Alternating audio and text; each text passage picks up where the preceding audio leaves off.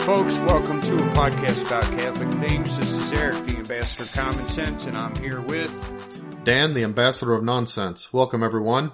And last week we did our first apologetic podcast, and we addressed a couple subjects that it would usually you would hear on things like Catholic Answers and all the EWTN stations.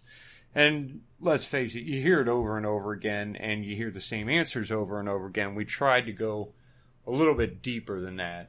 And then what you didn't hear is that we also addressed the subject of prayer to the saints. And I wasn't at all happy to it. We kind of floundered a little bit. We rambled it, yeah. Yeah, and I don't like so we're going to give that answer one a out deep there dive. that's not good. Yeah. If it doesn't make sense to me, then I'm not going to say it. So I cut that out, and we're going to try that again this week. So with prayers to the saints, there's kind of three subjects. First of all, there's, quote, summoning the dead, which is forbidden in the Old Testament, and it is forbidden by Catholic law.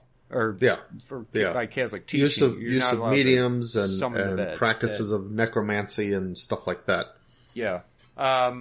Second of all, there's prayer to a saint instead of God. So Protestants will often equate the idea that of intercession. To saints. Yeah, right. The idea that if the oft repeated phrase is that Christ is the one mediator. Well, if that's the case, then we should never be going to anyone else for prayer other than Christ himself. We should never invoke the intercession of anybody other than Christ, according to the Protestant mindset. Yeah. So that's the second thing. And then this kind of cancels the other one out. This is graven images, because we have pictures of saints, and often we will pray at a statue or at a picture of a saint. Now, if you believe that we're worshiping them, then it is a graven image. If we're not worshiping them, it doesn't really matter, you know? Right. It's By the way, only a graven image if you're worshiping it. Quick side note. Have you ever seen Patrick Madrid speak? Have I seen Patrick Madrid? You know who Patrick Madrid is? I know Catholic, who he is, yeah. Speaker. Okay, yeah. Very strong about biblical and that kind of stuff. Anyway, my wife and I were watching him speak. He was in Indianapolis. This was years ago, and this was a long time ago. But anyway, we went to see him speak, and he was just talking about an episode where he was with a buddy, and they passed a Lourdes grotto that had the Blessed Mother and the children on their knees praying the rosary in front of the Blessed Mother. He said, "Isn't Catholicism great? Not only do we pray to statues, but we have statues that pray to statues." That's good. Anyway, whenever we talk about praying to statues, I think of that. Hold on. So what do you... Okay, so summoning the dead. What do you want to deal with first? Summoning the dead. Necromancy. I can kind of see... I could see the logic. And a lot of times if you bring this up to a Catholic, they will say things like, we're not praying to the saints, we're praying through the saints. We're talking to God through the saints, or maybe we're worshiping through the saints. We're not specifically praying to them. And I don't buy that, because, you know, today I lost my Allen wrench, and the whole time I'm walking around going, Tony, look around. And I was talking specifically to St. Anthony, asking him to help me find a wrench. Yeah, kind of giving those excuses you said, it grants too much to the Protestant argument. Mm-hmm. No, we talk to saints, and we consider them right there with us that we can talk to. Now, in a sense, it's through God that our communication to the saints occur, because it's by the grace of God and by the fact that we are one in Jesus Christ, who is the one mediator that we're able to talk to the saints, that we're able to communicate to them, as though they were right here, visibly in front of us. So it's not like we're talking to God through the saints. We're talking to the saints through God. That would be more accurate. Right, in a sense. Yeah, that's right. Exactly. And the thing is, even in the modern community of saints that allows us to do that, and that allows us to do it with so much ease, that's not entirely missing from the Old Testament either. In the Old Testament, first of all, we see a few cases where the prayers to the dead or the invocation of the dead are commended. Now, here's the problem for Protestants. The various books that have those, and I'm talking about books like Baruch, books like Maccabees. Yeah. Well, the Protestants kind of ripped those out of their Bible. And here's the thing. They ripped them out of the Bible because of their support for those things that the Protestants no longer wanted to support. Yeah. So it's like they had the Bible that had been, the same Bible for hundreds of years, and had been long established as part of the canon and accepted by the entire Universal Church as both inspired and canonical, but then they come up with their heretical doctrines, and they see those doctrines contradicted in these books of the Bible, and so they say, oh, you know what? That's not part of our Bible. Now, it wasn't quite that simplistic, but it was almost that simplistic in historically in terms of how it happened. It did. Yeah, it did happen. So the result is that when you want to find an Old Testament verse for the sake of this argument, it's not there. So we have to argue at it from a different direction. However, but there's still still possible.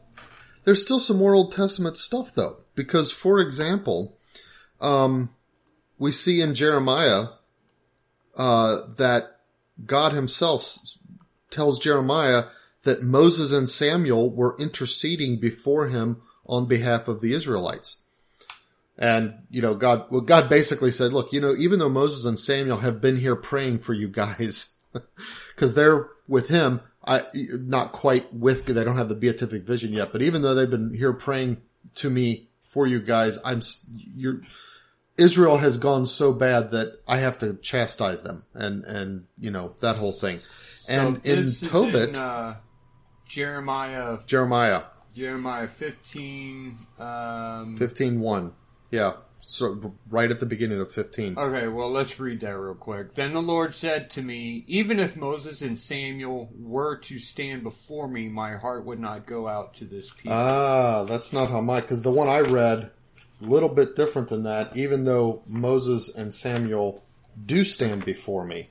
Yeah, let's get how I had read it. Let's get a good Bible. Take on it. Yeah, it depends on the Bible, I suppose. Hold on. So I've got the Revised Standard Version Catholic Edition. Then the Lord, which is considered to be, I think, the most scholarly modern English Catholic edition. Like for study, not just inspirational reading.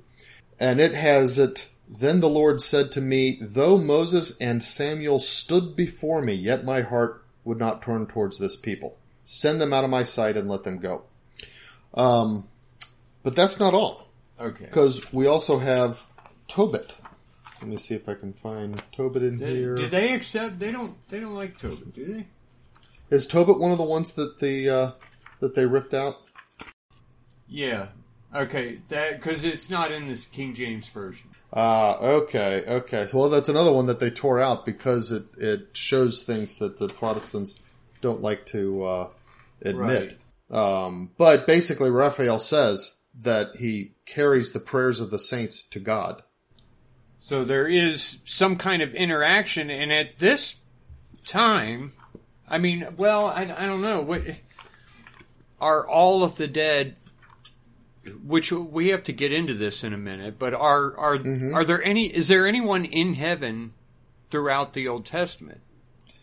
There's no one in heaven, but there's no one in heaven in the sense of the beatific vision. Okay. Because before the death of Christ on the cross, nobody could enter into the beatific vision. Okay. Now, let me ask you this. So, Daniel's one that the Protestants accept, right? Parts of it. Parts of Daniel? Really? Like they got rid of... Did they get rid of the prayer of the young men in the furnace? Or they probably renumber the chapters, don't they? Yeah. So if we looked at... So what is chapter... Go to like chapter 3 starting at verse 28. What is that for the Protestants? What's the point? You said, is there anyone in heaven in the Old Testament during the time of the Old Testament? The answer is no. Briefly, nobody could enter into the beatific vision until Christ died on the cross. However, there is actually a Old Testament concept of sainthood. It sort of, kind of. It refers to some people when they die as being asleep with their fathers rather than just merely dead. And then other people as being dead. There's a distinction made. And that would be different than in the bosom of Abraham? Well, asleep with his fathers is what Jesus later refers to as the bosom of Abraham. That's my point, is the Old Testament already recognizes and establishes a concept of a differentiation of the position of dead people. The souls who have died, before Jesus, there's only two places you could go. You could go to hell, or you could go to the bosom of Abraham. Abraham, which we often refer to as Sheol. Yeah. Asleep with the fathers. Asleep with their fathers, bosom of Abraham, Sheol. We modernly call it the limbo of the patriarchs. Okay. So, but even the Old Testament is making that distinction. They are That's dead, my point. But they're not necessarily active. I mean, we've got a couple instances where they're kind of mentioned, and depending on the language, could be said to have been in some sort of communication with. But it's not just that, because Jesus, while he's on earth, and these souls are still in the bosom of Abraham, and yet what does Jesus do? Jesus is talking to them. Yeah. They appear to Jesus, Elijah and Moses, wasn't it? And I thought Abraham... You know what's funny is, how did Peter recognize Elijah and Moses? Yeah, he knew who all of them were. And Jesus even says, Jesus uses this to refute the Sadducees. He said, I forget who he referred, but somebody refers to God as the God of Abraham and the God of Moses. And Jesus said, God is the Father is the God of the living, not of the dead. Therefore, Abraham and Moses are living. And so he even makes that point directly. So even before the resurrection, we know that they are alive. However, there are these verses that forbid men to summons them or talk to them. But I will say that these verses necromancy. Are always linked to sorcery and magic. Yeah. Every time that it's mentioned, it's linked to magic. It never forbids any of these things in a way that isn't linked to magic. That's the thing. And in fact, what's even more interesting is that rather than forbidding the action, although, I mean, the action is clearly forbidden, the Israelites are not supposed to become mediums or necromancers and so forth, but the actual command is to not have any dealings with mediums. Don't use mediums or necromancers, and don't summon the dead as a way of trying to find out the future and stuff like that. It's always, the prohibition is always linked to magic. Even in that time before the resurrection, I would imagine that if you're, I don't know, you've been married for 20 years, your wife dies, and your trying to get along in the world after that, and one day you sit down at her grave and begin talking to her, you're not breaking the commandment right then. Right. Exactly. That's the point. In fact, I mean, most of these had to do with trying to summon, and especially summoning for the purpose of gaining hidden knowledge and stuff like that. There's always personal gain there, and it's always sinister, or at least that. Right. Whenever the Bible talks about someone who does it, it's always sinister. For example, what's his name? Saul. Mm-hmm. Yeah, summoned Samuel using the Witch of Endor. He summoned Samuel. Did he use a medium? Yeah, the Witch of Endor. He actually disguised himself to go see her. Okay, so he goes and sees her. So she summons Samuel, who raises up out of the ground. Not his body, but his spirit comes up out of the ground. And his spirit says, "Why have you summoned me? God already said that he's displeased with you and he's going to replace you. And that you're going to die along with your sons." You got to wonder, was he like fooling himself into thinking I could magically get out of this, or did he not believe in God? No, it's that he was being embattled. I mean, that his enemies were defeating him, and he was scared about the next battle, and God wasn't talking to him. I mean, look, if you read David. During David's kingship, David would go to the Lord and ask him things, and God would just talk back to him. They would say, "Hey, wouldn't that be cool? I know. Should I do battle against these Philistines? Am I going to win?" And God would say, "Yeah, go do battle. I'll deliver them into your hand. Go beat their butts." That's right. But God had stopped talking to Saul, and even I think all along, I think God had mostly spoken to Saul through Samuel. But Saul could get no indication from God what he was supposed to do. Of course, Samuel had already told Saul, "You're done as a king." And he's not looking. He's not looking to please God. He's looking to protect himself, save himself. Right? Exactly. That's what he wanted. And so, which is not what Catholics do. Well, not what we're supposed to do. Well, I mean, sometimes we do, but, I guess, like when we pray to St. Anthony, it's like, I really want this. Just tell me, I never did find the Allen wrench. It's gone. Yeah, okay. My metric set is now incomplete. I have to buy another one. There's always that, I mean, we pray to the saints, but our sense is that we glorify them by doing so, and not glorify them in themselves, but glorify their exceptional and exemplary life of virtue and closeness to God. Right. So we ask certain saints for certain favors, and we do so almost non-thinkingly sometimes. That it's just kind of rolls off of our tongues a lot of times.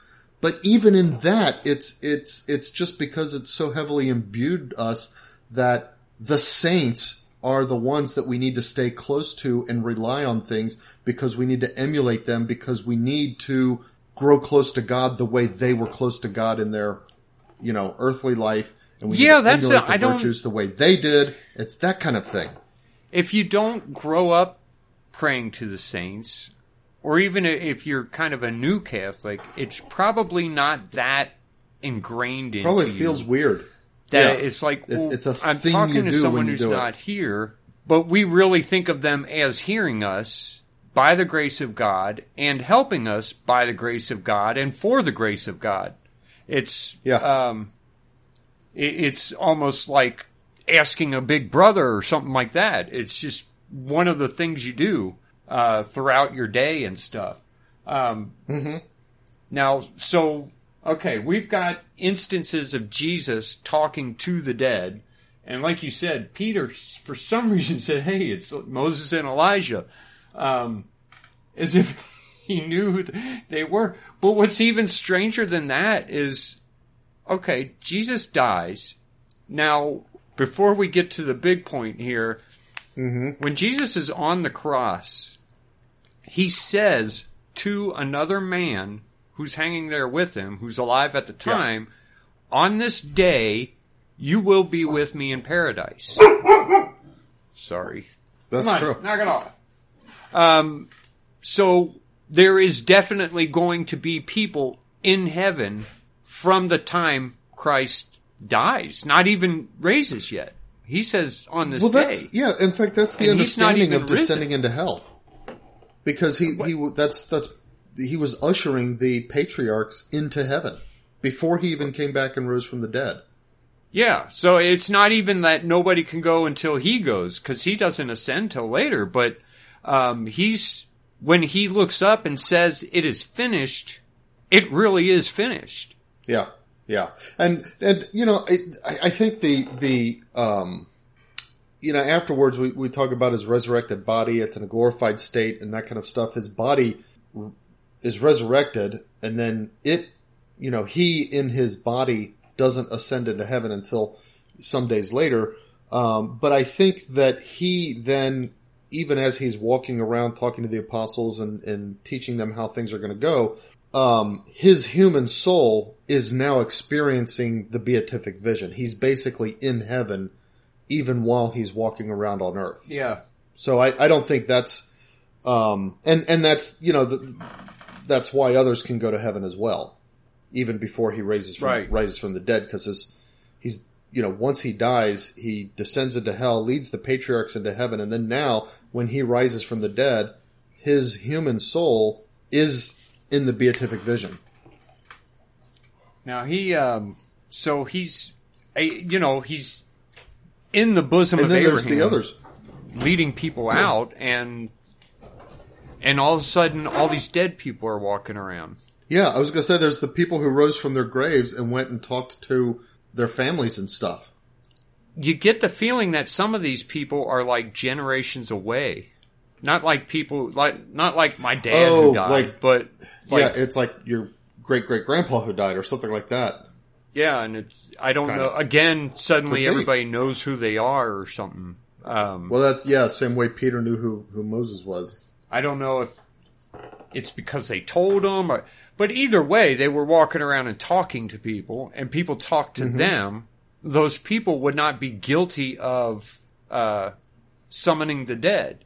Right. It's just a different thing.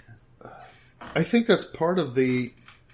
There's a few different meanings to attach to it, but I think that's part of the meaning of the rending of the curtain in front of the tabernacle in the Holy of Holies of the temple. Because before it was only the Levites, the tribe of priests, who could go into the Holy of Holies, offer the sacrifice before the Ark of the Covenant wasn't in the temple anymore by that time, but when the temple was first built, that's where Solomon placed the Ark. Of course, that temple was destroyed. The one at Jesus' time was built by Herod.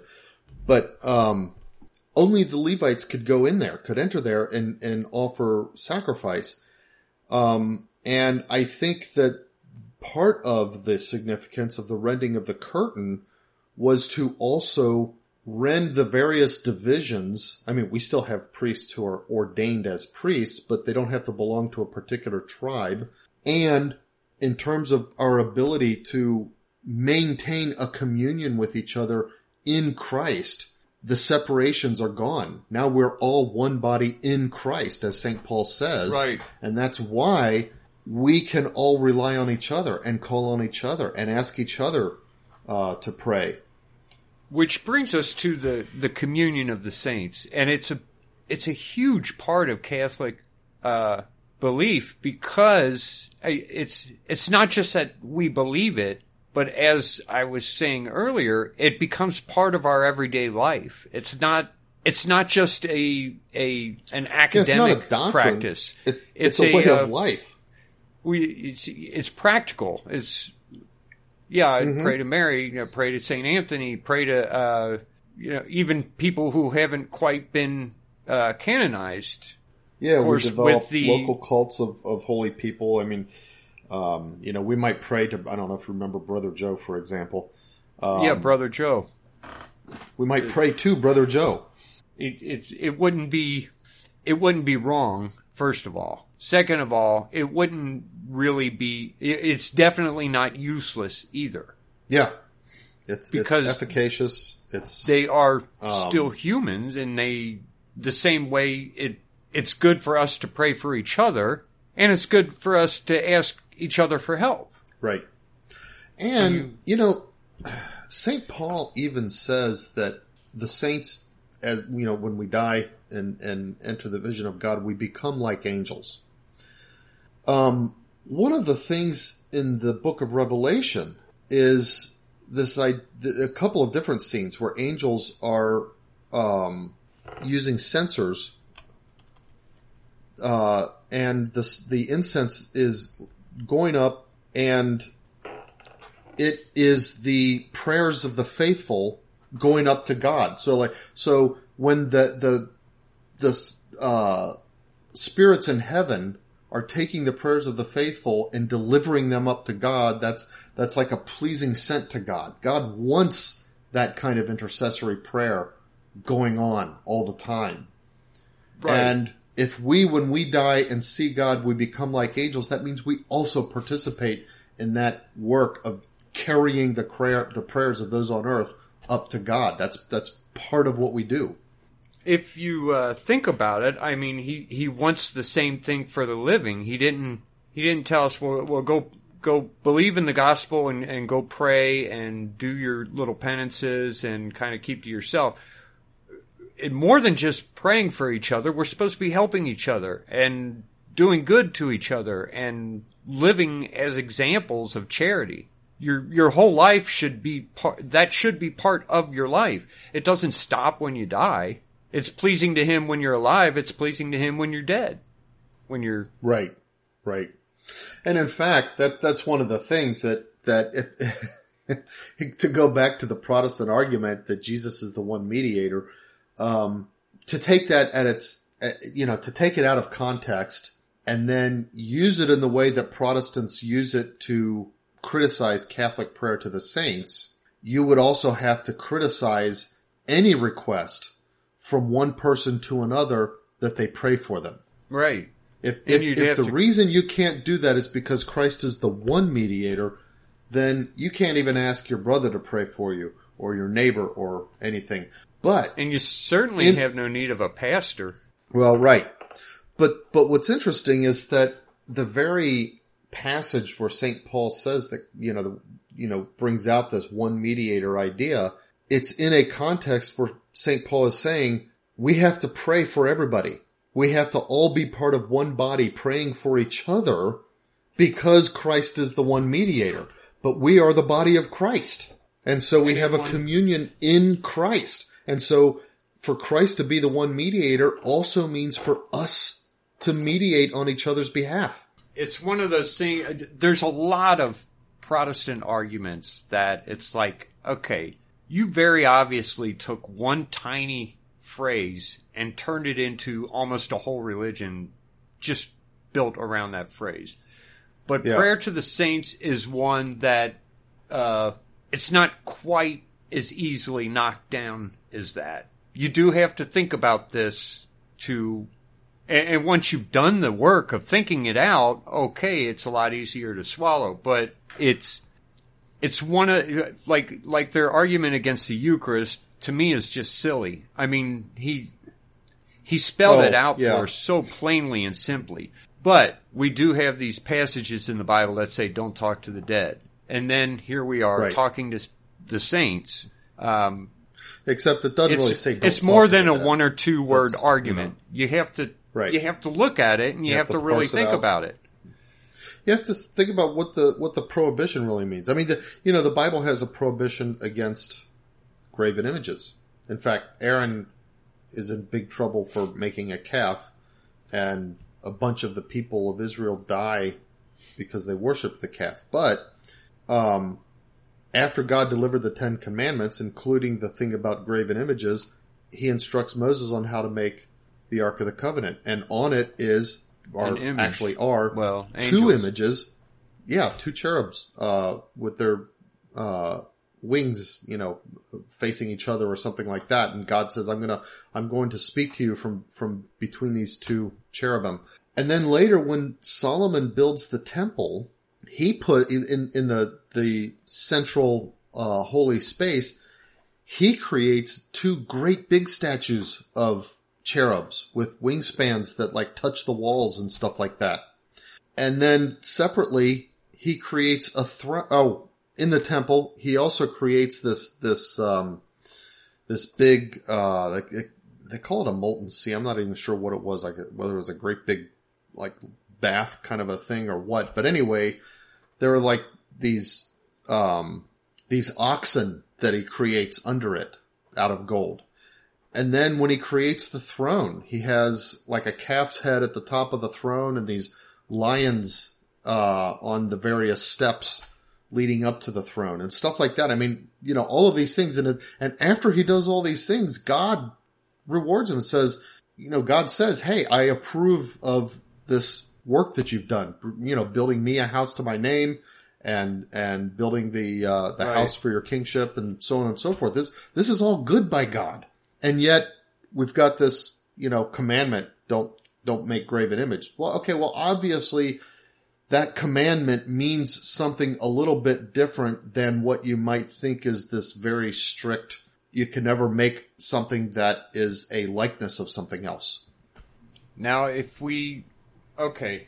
And then you apply that same analogy to the things like the, you know, okay, there's rules against using mediums and necromancers and that kind of stuff. But like you said, every single prohibition uses, you know, it actually prohibits a practice that involves magic, which is not even close to the same thing as prayer.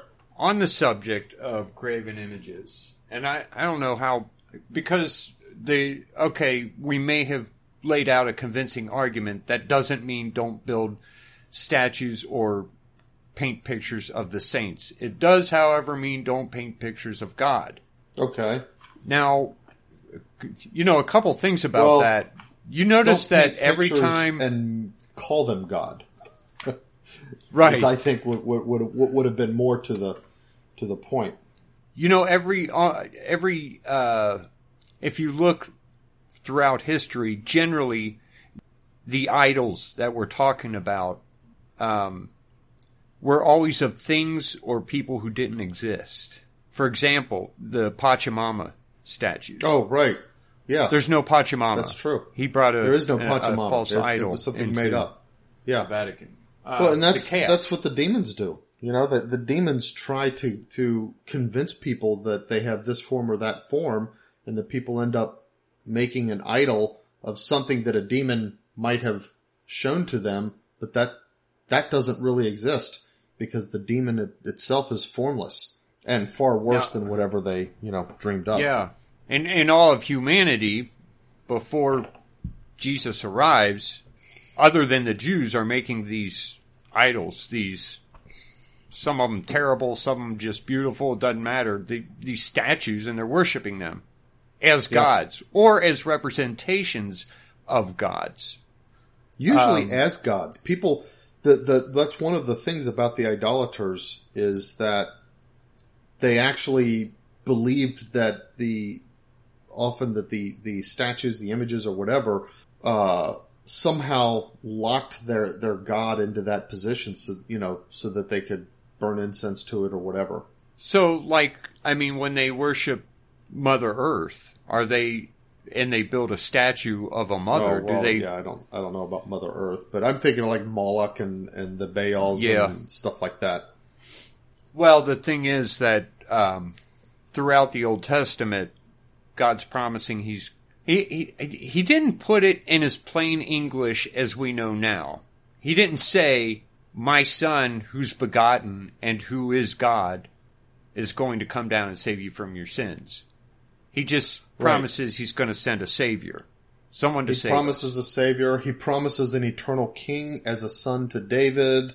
He makes a lot of different promises. All of them are fulfilled in Christ, but he never quite reveals how that's going to work out. And so all we hear from the prophets and from a couple people like Moses who said that I saw a burning bush. He didn't claim that God was the burning bush. He just saw a bush that on fire but didn't burn. He went to see what it was about, and then the voice spoke to him, hey, take your sandals off. You're on hallowed ground. So we don't have any recording of what God looks like. All we had, and it would, if you'd asked a Jew back then, show me what God looks like, draw a picture of him. It's not just that it would be bad to try, but he didn't know what he looked like. Blasphemous to try. Yeah, well, yeah, they it would didn't be know, blasphemous but it would to try, but he wouldn't know. I don't know. We just know he's the creator of everything. Sometimes he's a cloud, and sometimes he's a pillar of fire, and sometimes he's, sometimes he's an angel because he sends angels out, but yeah, none of these is they God. Understood these things as manifestations and not they're actually they're God. Just ways to show us the presence of God is all. Well, the thing is, when Solomon built the temple, he said a prayer, like kind of the dedication of the temple. Mm-hmm. And it was really interesting because it kind of almost echoes, or we could say that our invocations of the saints through, say, statues and pictures and the kind of thing, echo Solomon's prayer of dedication. I'm going to read a couple of passages of it just to give you an idea of what, how he thought of it. Okay. So he says, let's see, he's talking about God's promise to David, Solomon's father. There shall never fail you a man before me to sit upon the throne of Israel, if only your sons take heed to their way and to walk before me as you have walked before me. Now therefore, O God of Israel, let your word be confirmed, which you have spoken to your servant David, my father. But will God indeed dwell on the earth? Behold, heaven and the highest heavens cannot contain you. How much less this house which I have built? Yet have regard to the prayer of your servant and to his supplication, O Lord my God, listening to the cry and to the prayer which your servant prays before you this day, that your eyes may be open night and day towards this house, the place of which you have said, my name shall be there, that you may listen to the prayer which your servant offers towards this place, and hear the supplication of your servant and of your people Israel, when they pray towards this place, yes, here in heaven, your dwelling place, and when you hear, forgive. So he's acknowledging that God's not actually there in the temple. The temple can't contain God. But he's just saying, hey, God, this is what we have. So when we pray towards this temple, please hear our prayer in heaven where you are. And then he goes through a whole lot of different, like parallel supplications. Hey, when Israel falls away from you and then they realize their sin and turn back towards you and pray towards this temple, please hear them and forgive them. When we have a drought because we've sinned and then we turn back towards you and pray towards this temple, please hear us and forgive us and give us rain. And, on and on and on and on like that. And it's kind of the same way. I mean, the thing is, when Jesus died, the curtain between in front of the tabernacle was ripped in two. So now that barrier is gone. It doesn't have to be the temple. It can be anywhere we are. But we can still use things like the temple as focuses of our prayers. Hey, well, the Saint thing Joseph, is, when I pray towards this statue, hear my prayer in heaven next to God where you are, and carry my prayer to God, please. It opened up two things, though. It opened up the boundary between us and God, and it gave us an image of God. We do have an image now. Well, yeah, because Jesus that was didn't a man. exist in the Old Testament. Now we have an image. We know what God looks like, or at least that person of God is an actual person. Yeah. So now we know what God looks like. So to make a statue of Jesus, no, that's not a graven image. No, this is what God. Jesus looks like. It helps us think about, and it helps us keep. I mean, especially. There are different statues that would kind of call to mind certain aspects of what Jesus did. Like a crucifix reminds us of the suffering that he went through for our sake. So it's not a graven image to make an image of Jesus on the cross. It's a way to commemorate or to call to mind as you pray to Jesus, this is what he did. This is what it looked like. Yeah. Yeah. That's That's all. Yeah, that's all it is. It's a way of calling to mind, a way of mentally putting yourself in the presence, and then asking God, "Hey, I'm directing my prayers to this crucifix. Hear my prayers from the cross that you died on." Which he's not on the cross, but hear my prayers across time. So that in your death, you can add my prayers and my little sufferings to your great suffering, which you gave to the Father and pleased the Father, so that my sufferings can please the Father. And that's why we pray in front of crucifixes. And that promise that you made to the good thief that hung next to you. That's right. So in both, whether you're talking about a statue of Jesus or a statue of saints, they both are for the purpose of bringing to mind what we're doing, who we're praying to, why we're praying. But it is a little bit different between a statue of Jesus and a statue of a saint. When we're looking at a statue of Jesus, we are talking to Jesus, and we're not imagining him in the statue. We're just keeping that in our minds as we pray in front of him, before him. Now, right.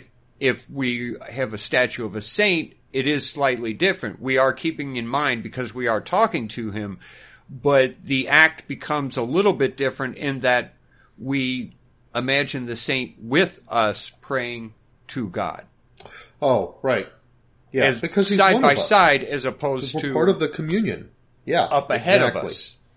Exactly. Right. It's a different. It's just a different way of thinking, and Catholics who have been praying like this all their lives kind of do it automatically and don't really even think about it. But a Protestant who thinks that we're worshiping graven images wouldn't quite get that.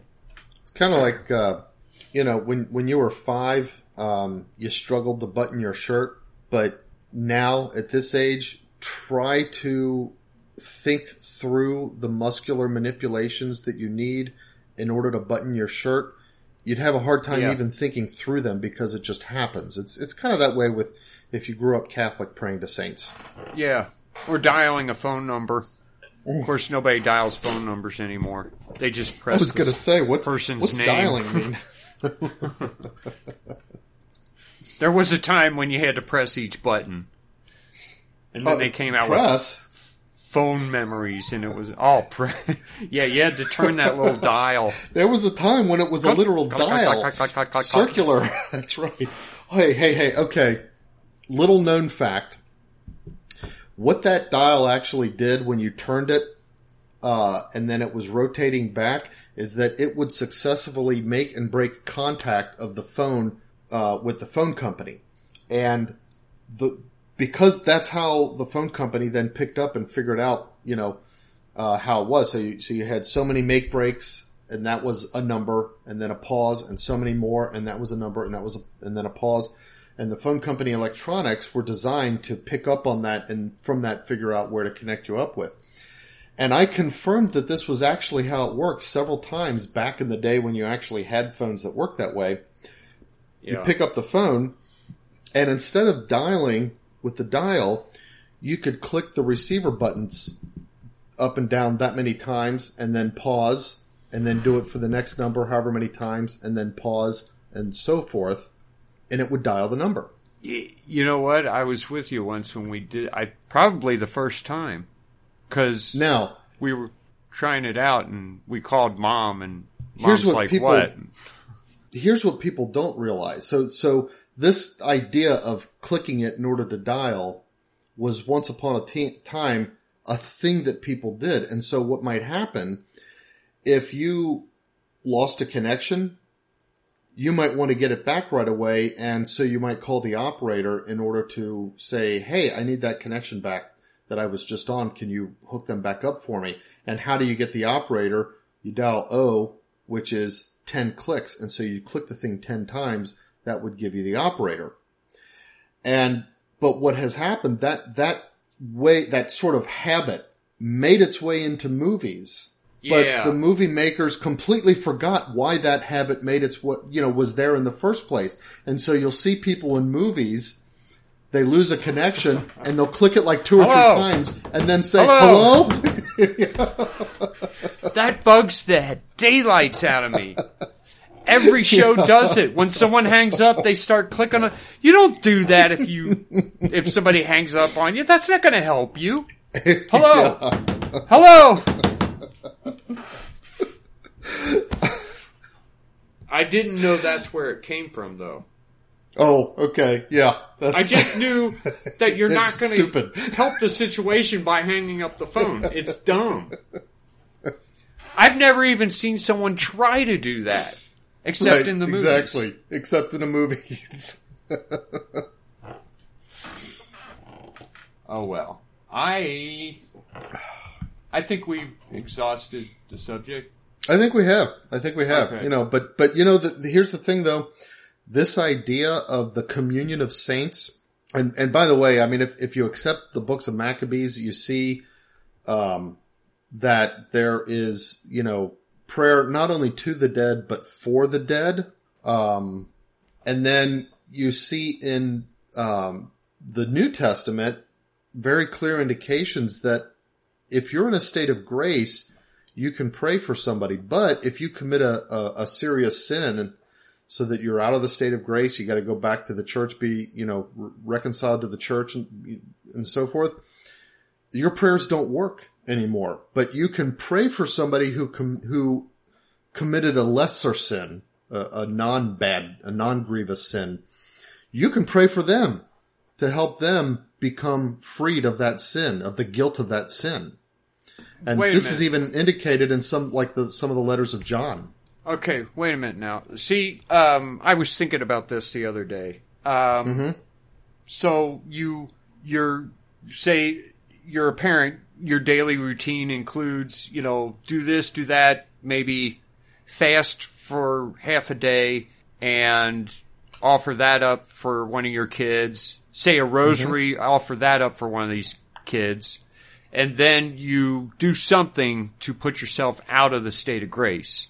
Okay. Now, is there any point in to continue doing these things?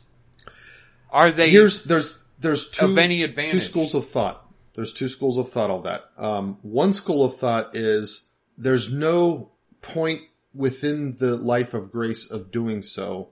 However, because it retains the natural habituation, you should continue to do so as though you're in a state of grace. And furthermore, since we have this concept of, how we have this idea of perfect contrition, so that what you can do is you can ask God for perfect contrition, and you shouldn't go to communion until you've been to confession in this case. Right. But you can ask God for a perfect contrition, and then hoping in His granting of that grace, continue to do these acts so that at the very least they maintain the natural habit, and perhaps they're meritorious. Now that's one school of thought. The second school of thought is that yes, you should maintain them anyway, because what happens is that if you do, they store up the graces, and then at whatever time you go to confession and return to a state of grace, then all of those things that you've done, the merits of those apply to the extent that they would apply in your newly restored state of grace. Now, grace is something that grows in you. So it's like, okay, if you're in the habit of staying in a state of grace, you don't, do things like get drunk or view pornography or the many things that are available today that cause people to fall from grace. If you don't do these things, you stay in a state of grace and you are saying these prayers, your grace grows and grows and grows and grows. And the more it grows, the more efficacious these acts are in winning the grace, both for you and for those that you're praying for. Well, okay, so let's say you do something wrong and then you have to go to confession, and under this second school of thought, the graces that these acts would merit would only be at the very beginning life of grace because you've just been to confession again and you're brand new and you've got a very small life of grace at that point. But nonetheless, that's worthwhile. So you gotta in either start school somewhere. of thought, I think it makes sense to do your best to try to continue them. I certainly can understand the temptation to think, well, there's no point anyway. I'm just going to leave off that and get something done with my day or whatever. That's. If anything, it should create in you a sense of urgency. To get back to confession. Get back into the state of grace. It does for me. I mean, over the years, as my prayer life developed, on those occasions where I slip, in the beginning it was like, I need to get to confession because the stuff that you can't pray. I don't want to go to hell. But then later it became, I need to get I have to pray for my kids. I need to get to confession so I can help my kids. Right. It's like I got to get into a state of grace so that I can pray again. It's good. It's like okay, hell, whatever. But I want to be in union with God. I want to be able to pray. Separated. Yeah. There really is weird how a transformation that grows. Takes place over time. Yeah. Okay, we have to talk a little bit. There's all kinds of weird. Okay, we've not been talking about church politics at all. I guess it sickens me. But there's all kinds of crazy things going on. For example, Pope Francis, I think this was in Italy. Well, he was praying Italian, and he said this new version of the Our Father, where he's Do you have changed the English words translation of that? Of a 2,000-year-old prayer. Right. So the part we're talking about is lead us not into temptation, et ne nos inducas in tentationem if you're praying Latin. It means the same thing. So he says, and he actually came out with the intention to do this some years ago. Yeah, I remember it. You remember? That's stupid. He won't do it. Yeah. Whatever. He'll figure out that that's a stupid thing. So he did change it. He did it, and he started praying in the this new thing that he concocted. And his objection was, if you're asking God not to lead you into temptation, that means that you must think that maybe God's going to tempt you to sin. Right. But so set that thought aside for a minute. Do you have the translation of the new form that he used? Hold on 1 second. Change the phrase, lead us not into temptation, to do not let us fall into temptation. But that's not what I heard. No, the one I heard was, hold on. Let me look, because that's not what I heard. Do not abandon us to temptation is bingo. That's what I heard. That's what the new version says, according to... Now, the way he Taylor actually Marshall did it was in the Italian. one who was, and Taylor Marshall's a bit of a language expert, or at least more than I am anyway. But so he's the one who was translating it or talking about the translation. Yeah, I'm looking for a 2021 article because his use of this new form was just recent, wasn't it? Yeah, it was just in like a month ago, maybe. Here we go. So here's one finally, because all the articles I'm coming up with are like 2019, back when he said that he... one article that I found is... claimed that he wanted to do it, he was saying something different. But when he actually did it, I'm reading 2019. Everything I'm reading is from 2019. Except for Taylor Marshall's thing. But he actually did say that maybe nobody's reporting on the fact that of how he said the prayer because he already said that he was going to do it. He said he was going to do it, and then suddenly we have this recording of him doing it. It's not like he didn't put it in a book or anything. He was just saying the Our Father, and he changed the words. Let's even no, it's in the new missal, the Italian missal. Oh, so what's the English translation of the Italian missile? Okay. The Greek is lead us not into temptation, and the new Greek is abandon us not into temptation. Abandon us not. So Pope Francis's initial objection is, well, gee, why would the Father lead you into temptation such that you have to ask him not to do that? That would be a horrible thing for a father to do. Fathers don't lead their kids into a temptation to sin. And his solution to that is abandon us not into temptation, or abandon us not in temptation, or whatever. Like that's a better view of like he would abandon us if we don't pray hard for him not to abandon us. We have to keep clamoring for his attention. Please don't abandon us, Father. And that's Pope Francis's solution to this. It doesn't help what he's saying the problem is. Instead, he should be teaching people about why we say it this way. Yeah, exactly. Now, it's more about don't put us to an incredible test that we're going to have trouble passing. Not that, but we accept that God is going to do that sometimes. Mm-hmm.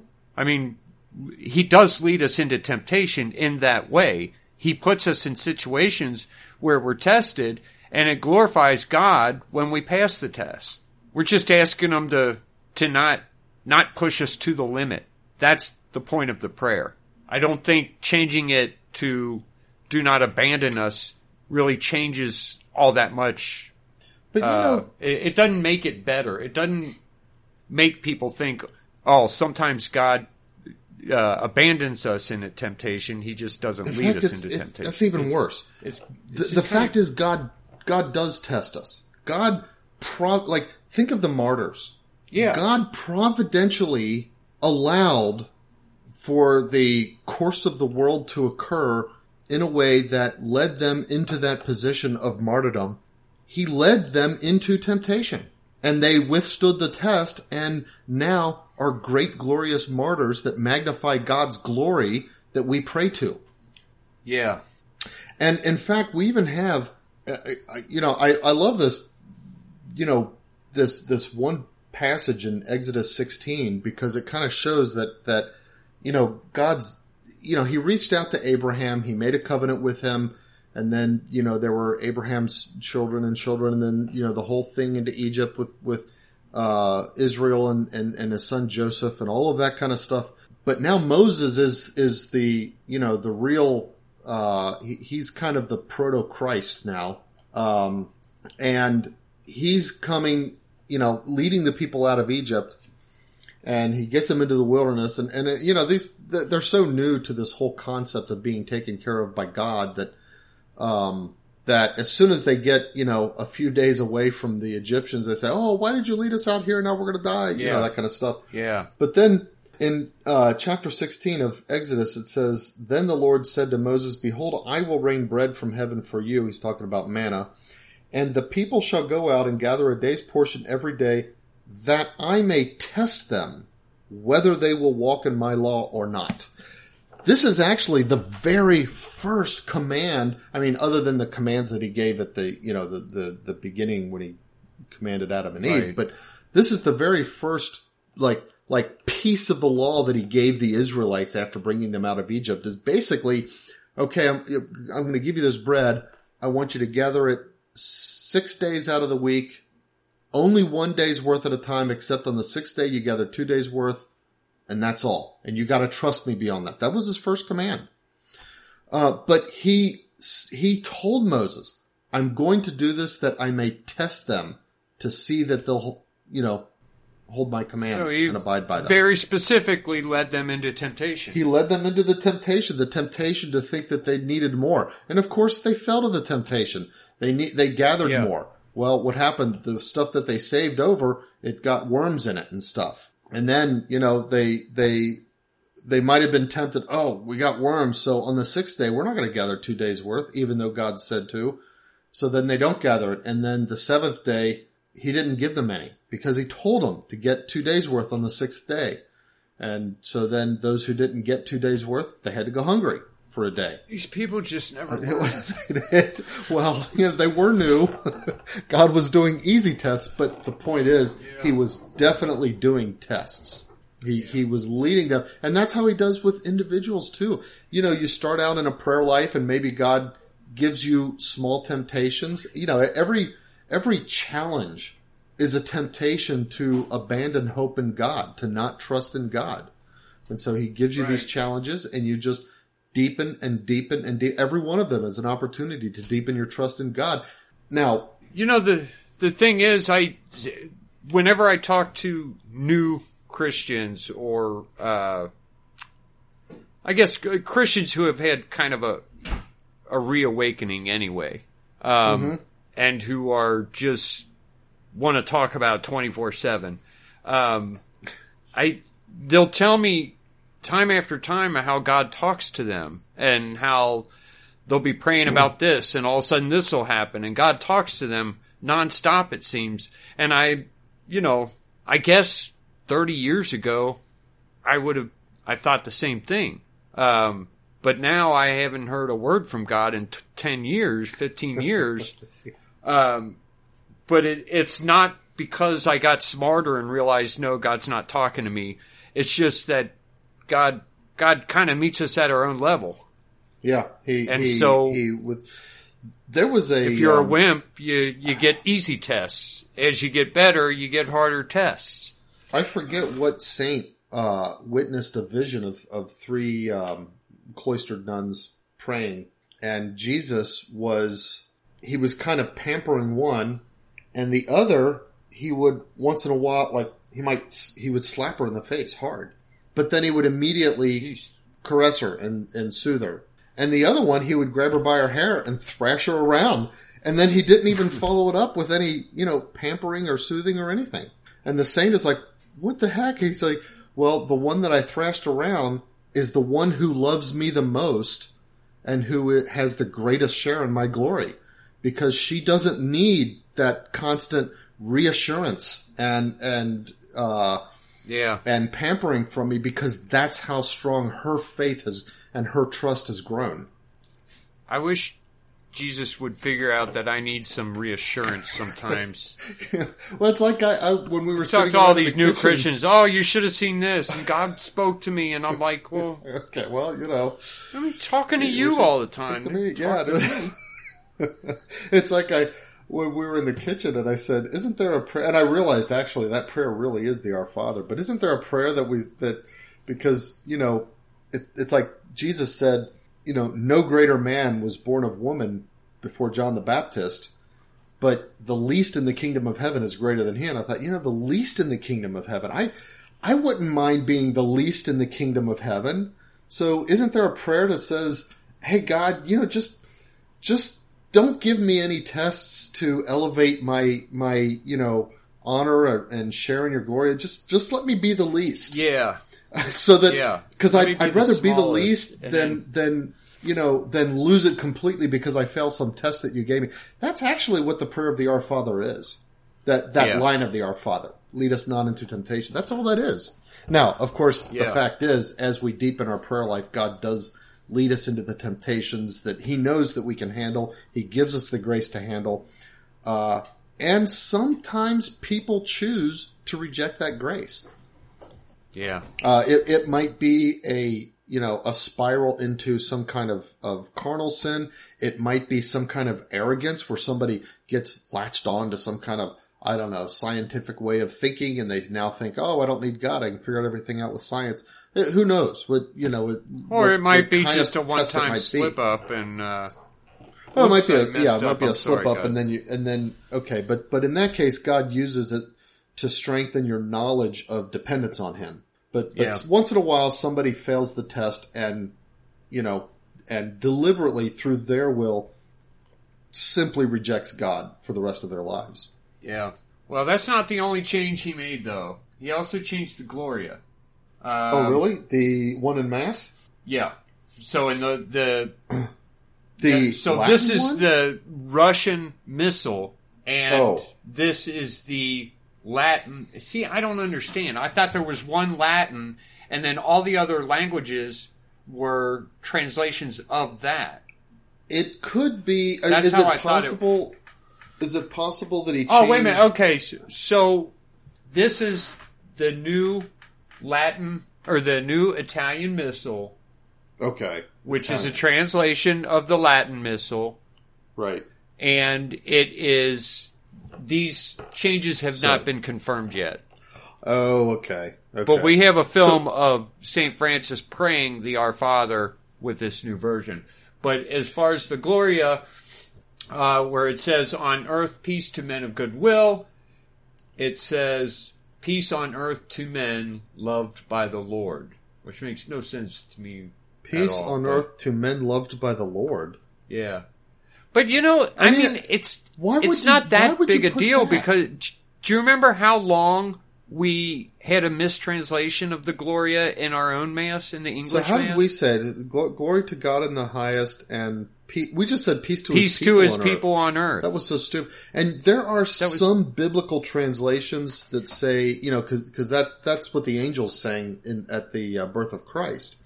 And some translations say, glory to God in the highest, peace on earth to those on whom his favor rests. Okay. Well, okay. So I guess you could come up with this translation, except that it's supposed to be a translation from the Latin. And the Latin is Gloria in not excelsis what you Deo, want it to et be. in terra pax hominibus bonae voluntatis, men of goodwill.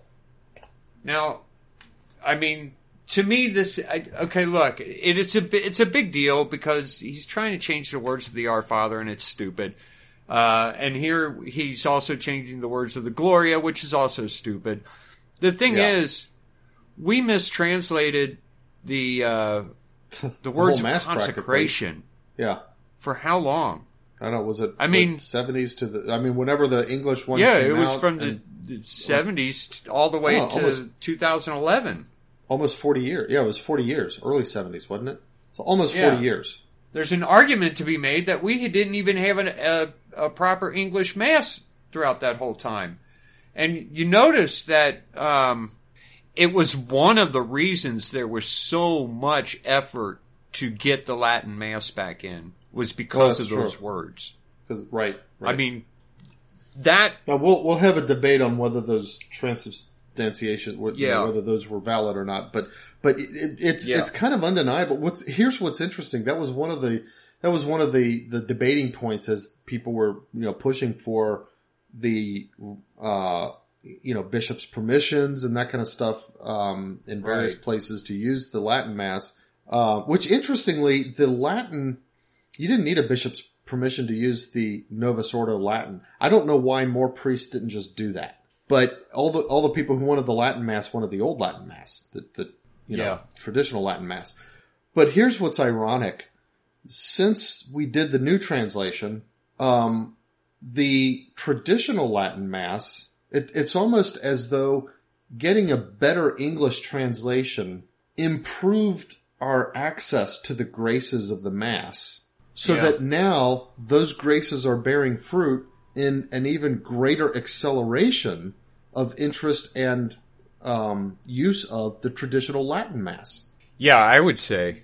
I mean, it was really slow going at first. I mean, it was like a group of people would fight in their diocese for 10 years before they'd finally get permission to have one Latin Mass in the whole diocese. Yeah, and maybe now, once a month or something. Like the Archdiocese of Cincinnati has a couple of them, and then right across the river there's another one. So if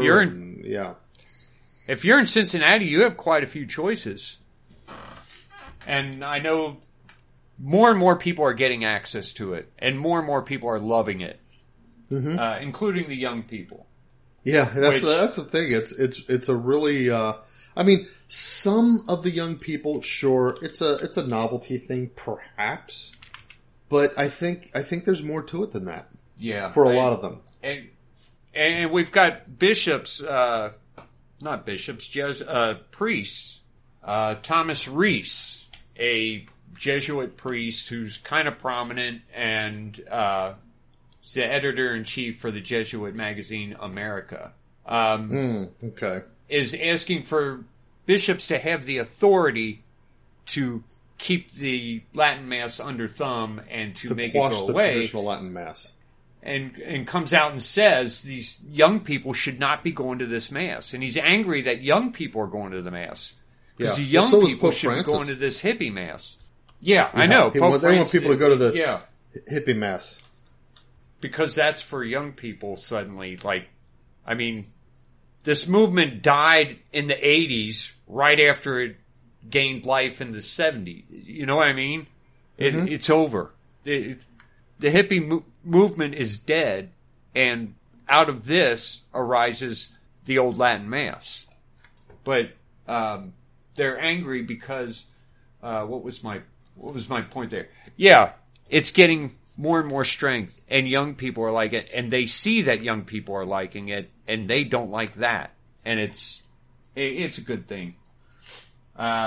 Meanwhile, Vigano the Pope is the one who, at some offset comment offhand or something like that, but somebody was asked about the rise in popularity of the Latin Mass, and he just acted like he's befuddled by the whole thing. He says, "I don't understand it. Why everybody wants this rigidness? It's not supposed to be rigid."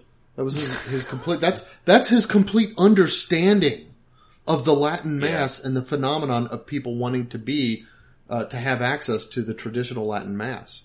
I mean, that shows how I don't. If you take him at his word, that shows how ignorant he is as the Pope. The thing is, I can kind of see how we come out of the 50s where people are strong, traditional, and into the 60s, this new age where it's like free love and sex and drugs and rock and roll. I can see how some priests are kind of like thinking, I'm going to change with the times and reach these people, and I'm going to pull them into the church. And I can see how he would be fooled into thinking that this is going to work. Maybe. But it's been decades. I could forgive you for being fooled for 2 decades with that thought. Yeah. It's been half a century. But when it clearly didn't work, when it backfired. It bombed. How, I mean, get your head out of your butt. It just didn't work. You got to admit that at some point. Yeah. Anyway. So now there's Vigano's Jesuits writing letters again. But by the way, I want to correct earlier because I was trying to come up with the name of Pope Benedict's, permission to use the traditional Latin Mass, which the Jesuits are now trying to basically roll back and say, no, let's put it back in the hands of the bishops. Yeah. Summorum Pontificum is the one, is the letter from Pope Benedict that I was trying to think of. The one that I was referring to, Ordinatio Sacerdotales, that's actually the one where Pope John Paul II defined that women can't be priests. And so that's the infallible definition that priesthood is only for men. So that's what that is. But anyway, so Vigano, I know you've been itching to get this on here. So he wrote a letter. I don't really understand what. I think he's addressing some of these conferences and these summits and synods that are coming up. They sound pretty bad. We've got, and I mean, these are things that Pope Francis wanted to happen. One on health, and he's got people like Dr. Fauci and Kelsey Clinton. He's got Dr. Fauci and Chelsea Clinton. People like that coming to this. And, health. And health. Like health, okay. Okay. See, people can hear it real plain when they're listening, but we're listening to each other on earbuds, and we don't hear quite as much. Yeah, and I don't even, I guess I think this really is somehow linked to COVID and enforcing vaccines. I think that's what really this is all about. But it's bad news. And at the same time, we've got this meeting coming up for the, I don't know what they're calling it, Eucharistic conference. I think they're trying to figure out how to get rid of the Latin Mass. I think that's what the whole conference is about. Or come up with a new Mass. I thought the Amazon Synod, I thought that was about coming up with a new Mass. Not about women in the priesthood, but about a new Mass. Yeah, that's what I thought. And I thought it's going to, I don't know, they're going to kind of, for some reason they're focusing on the Spanish speaking people. But never mind, forget I said that. That's what I always thought the Amazon Synod was really about, is coming up with a new Mass. And I was kind of afraid of that, but I still think maybe it was. Mm-hmm. Could, yeah. I mean, okay. They're trying to combat the Tridentine Mass for some reason, which is just stupid. Why are you fighting it? It's not like there's a bunch of old hogey priests enforcing this on people. It's the people who are asking for it. Yeah. The laity is asking for it. That's why do you thing. call it it's rigid? Like, it's and see, that's just where we're not. It's like, how do you read this when the people are agitating and asking for that which has been the practice of the church for centuries, more than a millennium. Yeah. And you're saying we have to find ways to keep the people from having this. Well, then what's your objection to it? It's like, do you object to the graces that has given the church all of those centuries? I mean, it really makes you wonder about the motivations. I mean, it's these kinds of things that don't make any sense whatsoever that make you tempted to think, wow, do they really have diabolical motivations here? Are they trying to serve Satan? Because if they sat down and said, how can we best serve Satan while still looking like, while still having the trappings of the church, you couldn't come up with a better way. Yeah. And it's not like a bunch of old people who are just latched onto the old way and they don't want to see it die out. It's a fresh movement. It's a new movement. It's a growing movement. It's young people. And it's worldwide. We all want it back. We tried the new way. It sucked. Let's go to the old way. Oh, well, anyway, so Vigano wrote this letter addressing some of these new things coming up. And 3 separate times he uses the word Antichrist. The first one, he says, the Holy See has deliberately renounced the supernatural mission of the church. Okay, pause here. They have. I mean, the Tutti Frutti encyclical, what else was that? Okay, we're not going to talk about God. We're going to talk about fellowship. Yeah. So that did happen. Yep. Making itself the servant of the New World Order and Masonic globalism. I don't know about Masonic. I argue with Jason about the Freemasons all the time. Every time someone says the Freemasons, I think you could take that word out and put in the word communist. Because I think communism is more behind this than Freemasons. But some people will say communism is a product of the Freemasons. Of the Freemasons, I just don't know about that. I don't know. Was Lenin a Freemason? Marx? I don't know. Was he a Freemason? Question, was Marx a Freemason? I don't know. You know what? I could probably find out. Let me look that up while you're talking. Okay. Anyway, he says, making itself the servant of the New World Order and Masonic globalism. Yes, they are doing that. If you accept Masonic globalism as what I call the communist agenda, then yes, the church is doing that. It's completely doing that. The Holy See is doing that, not the church.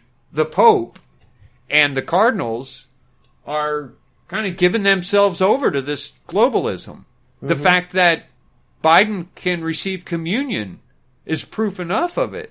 And then he says, making yourself the servant. I'm going to start over this and do the whole sentence this time. The Holy See has deliberately renounced the supernatural mission of the church, making itself the servant of the New World Order and Masonic globalism and an antichristic counter-magisterium. So we have the magisterium, we have the seat of Peter, And now the Holy See is kind of setting itself up as a counter magisterium against the seat of Peter. And he describes it as antichristic, meaning it's against Christ. Not necessarily that this is the Antichrist. Right. And more like, if we say that the church is supposed to be Christic, in other words, the church's mission is supposed to be about the mission of Christ, and the Pope is setting it up so that the church's mission is about something other than the mission of Christ, which is proclaiming the gospel and saving souls, forgiving sins and saving souls. Instead, it's about this aspect or that aspect of human flourishing. It's about humanitarianism. It's about fellowship. About environmentalism, usually. Environmentalism, yeah. So it's antichristic in all of those senses. Yeah, exactly. Even those things here. Even those things which might be good in and of themselves in the proper place, done by a governmental organization or a volunteer organization of people or a charity group or whatever, it's anti-Christic, and the church doesn't have any business making that its primary mission in a supplant of the Great Commission. Yeah. If the church is going to take over all that stuff, then who's going to lead souls to God? Yeah. Because that's the most important thing. Who's going to teach people, this is sin. If you do it, you got to be forgiven for it. Here's how you get forgiven. And here's how you return to God so that you can be saved and go to heaven when you die. If I have a full belly because the local pastor gave me food, but I still go to hell, the food didn't do me any good. That's true. Yeah, I need to get to heaven. Then I'll worry about food. So he's completely right here. Now later on, he brings up La Salette. This is the visionary. It was an apparition, and apparently there are more than one texts, and some of them are argued about. Mm-hmm. So La Salette was an approved apparition, but how do I say this? There are more than one texts from La Salette, and not all of them. People don't agree about which ones are. Oh, there's questions of provenance. There may be some quotes to La Salette that are ascribed that we're not certain are real. Okay. Right. So it's argued about, and the authenticity is argued about. And Vigano quotes from the one that is often argued over. And this is a warning from Our Lady that says, Rome will lose the faith and become the seat of the Antichrist. So okay, but all he's doing there is quoting.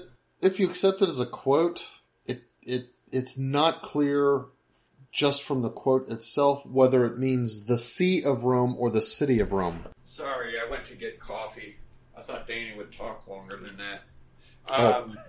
Yeah, not only that, but okay, the seat of the Antichrist.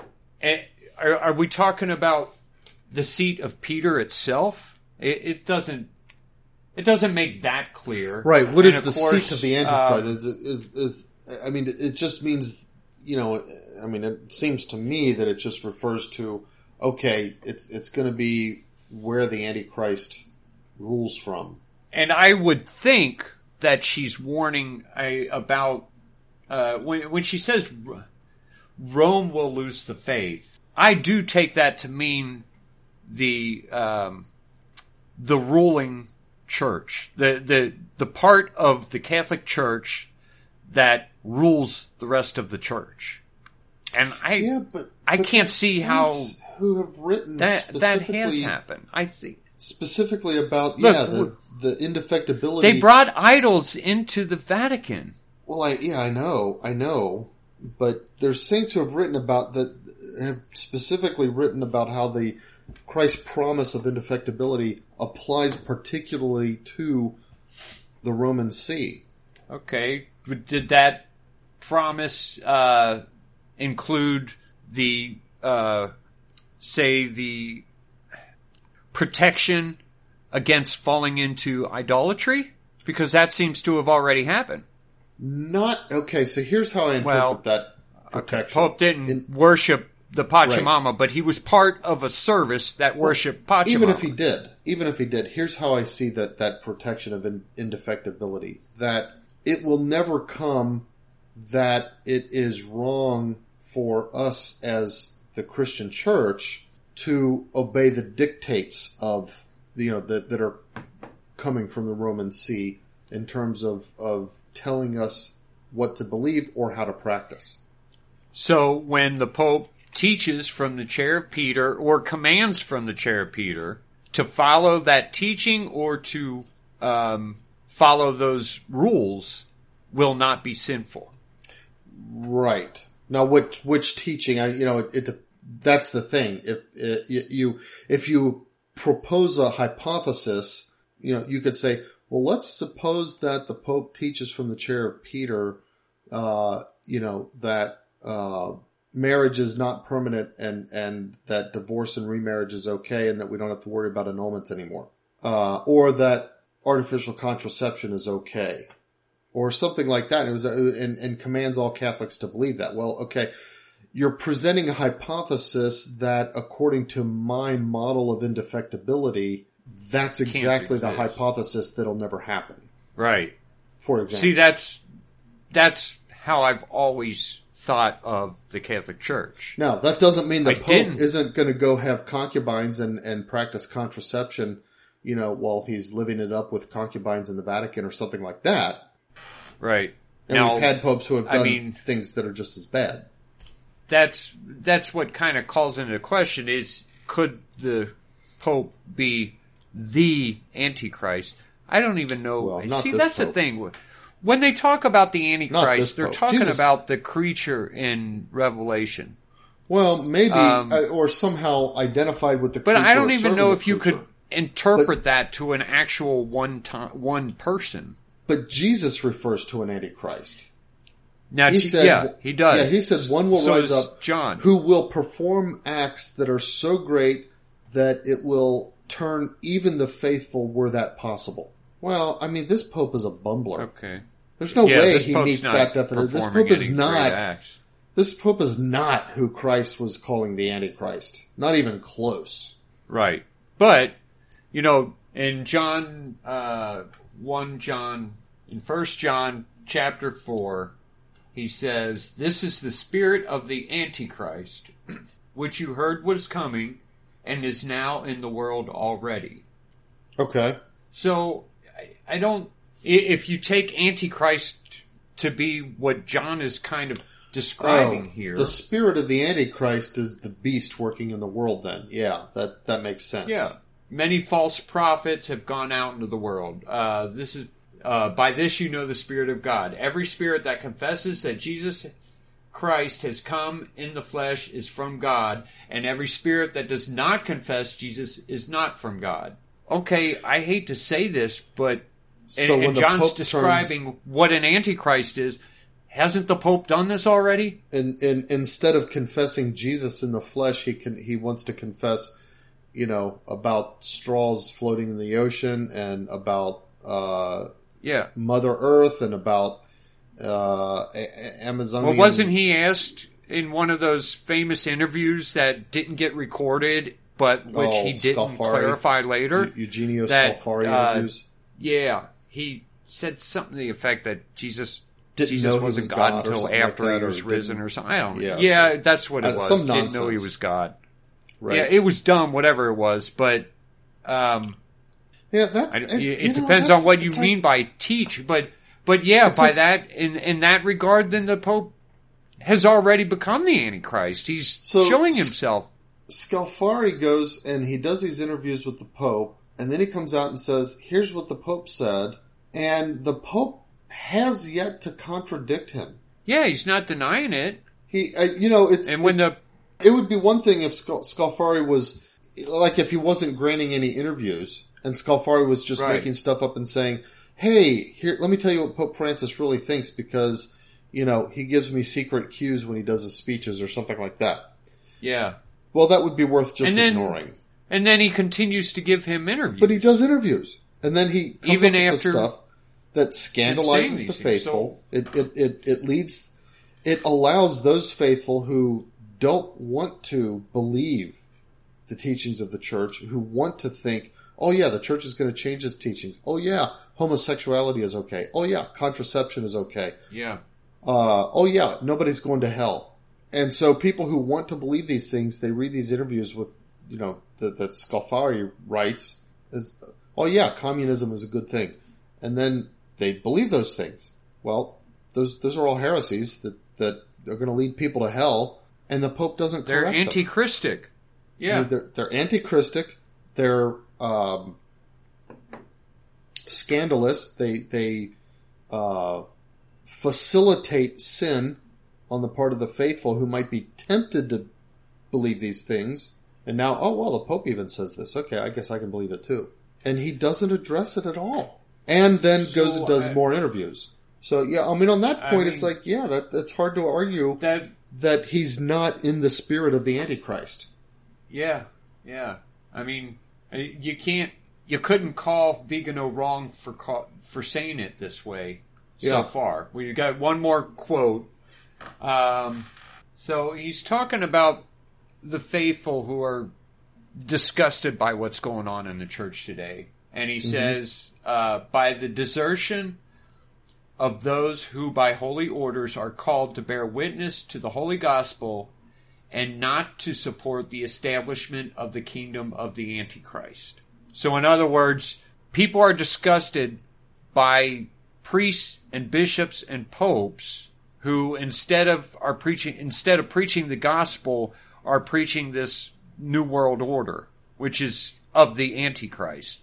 The globalism that we all know is Pope Francis is trying to move us toward. His pet project within the church. His pet project is to get the church fully into the globalist sphere. So how can you argue against Vigano what he says there? He doesn't say he says the establishment of the kingdom of the Antichrist. He doesn't call Pope Francis the Antichrist. Right. He's more like saying, okay, the Holy See, through Pope Francis, is serving the spirit of the Antichrist. Is kind of more along the lines of what he's saying. Yeah. And because it's doing so, it's giving credence to those things for the whole church that is effectively making Rome the seat of the Antichrist. Yeah. Yeah, and it's like Pope Francis is selling the seat, Mm-hmm. Well, I wanted to address what Vigano said and some more of the goofy things that Pope Francis is doing. But the church is still the church. The Pope is still the Pope. He has not taught heresy. He's done some pretty rotten things, but yeah. So, and we can rely on Jesus' promise. The Jesus promise, and we got to just trust in that. That's all we can do at this point. Now, here's what I'm wondering. I'm wondering if there's a play, a otherworldly play in the works here where Pope Francis, so the devil wants to get as many souls as he can. Yeah. So he's got his hooks into Pope Francis and to a lot of bishops and that kind of stuff, cardinals and so forth. And so clearly he's even if he can't force the Pope to teach error, he's getting the Pope to fail to do a lot of things that are allowing the faithful to fall into error without having any direct contradiction by the Pope. He's getting the Pope to do things that allow the faithful to think that their errors are really okay. So that's the one side. That is certainly happening. Let's suppose somebody else who's not the Pope sets himself up as a sort of Pope-like figure, or or even tries to claim, maybe even tries to claim the papacy. I don't know, but my thinking is that somebody else then is like a opposite of Pope Francis, except that he's outside the church. Yeah. But all those people who are disgusted with Pope Francis, now it's like the temptations there. Oh, well, wait a minute. This guy's saying everything we agree with, and then it's only going to be a few who are like, well, Pope Francis is wrong about so many things that this guy's right about, but this guy's not in the church, and Pope Francis is the Pope of the church. And so the devil, by doing that, can drive a wedge and whittle it down to you've got this large scale abandonment of Catholic truth and fall into heresy by people who think they're being, remaining in union with the Pope, but they're really following a flawed understanding of what's going on. And then you've got the other people who want to be faithful to the 2,000-year traditions of the church, and they leave the church in order to be faithful to that. And I could see the Antichrist being on that sort of thing. Yeah. Although that's why we have to accept him as Pope. Yeah. And we can't leave the church even if he's a really rotten Pope. Right. So that's, gotta watch out on all sides. Times like this. Yeah. At times like this. I mean, have there been any times so weird. Quite like this? I don't know. The weird thing is, I remember, I was probably around 15 years old. Mm-hmm. And I was just starting to learn about church history and stuff like that. And I remember commenting to Mom, I said, we live in kind of a boring time. You jerk. We have, he cursed us by saying that. Pope John Paul II, he's a pretty good Pope. He's not doing any miracles or anything, but he's a pretty good Pope. We don't have any major... We've got this bad thing with the sex perverted priests, but, it's understandable that there's a certain amount of bad people even in the church. You can get through that. It's not really... compared to history, it's kind of boring times. And that was only, a couple decades ago. And now, look, we've got the... the we've never had anything like this. It turned out to be far worse than you thought, though. Yeah. It was like, hey, you don't know what you're talking about. About to get hit with some real scandal here. We've got false idols in the Vatican. In the Vatican, yeah. That's the thing I can't get over, and I don't understand why. Well, some people do make a big deal of it. That's such a big deal to me, because look, I hate to say this, that's worse than abortion. Yeah. That was the number one thing. It is. And it's funny, because I think it was last week, you talked about how God compares the worshiping of false idols to prostitution and whoring, and I saw some of those passages. He always calls it playing the harlot in the Old Testament. Yeah, I saw that a couple times when I was looking up other verses today, and but this is this is cheating on God. This is the number one thing, and if you can't get that right, you're not going to get anything else right. And somehow we got that wrong. It's insane. Oh well, I think I'm done talking about everything. Okay, so we've done the Vigano thing. Except for so what about other current events? All right, we've got it's kind of a long list here, but they're not. I'll try to go through them kind of quickly. Yeah, because we're coming up on 2 hours. What happened? There it goes. So, U.S. Secretary State. Let me start that again. U.S. Secretary of State Antony Blinken says that the Biden administration is working with Congress to provide $300 million to aid to Afghanistan as we're withdrawing our troops. I guess, we're taking out the troops. The locals are like, wait a minute, hold on here. You wanted help. We gave you help. You promised to protect us from these terrible people. These who are right now, living in the mountains, waiting for you guys to leave. And you're telling us you're going to take the troops out so we have no more protection again. And you're promising to give us a bunch of money to help the situation. Doesn't that sound exactly like what we did in Vietnam? Yep. I mean, we went there and we got all these villagers to help us, promising that we would stay there to protect them. We could not defeat the North Vietnamese, we couldn't defeat the North Vietnamese, so we finally withdrew, but we said, okay, but we'll give you a bunch of money to protect yourselves with. That's what we did. That's what we're doing now. Yep. That's it. I mean, there's going to be a lot of bloodshed in Afghanistan.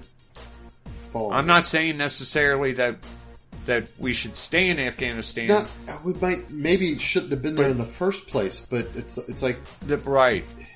You know, once you make a bed, you kind of have to lie in it for a time.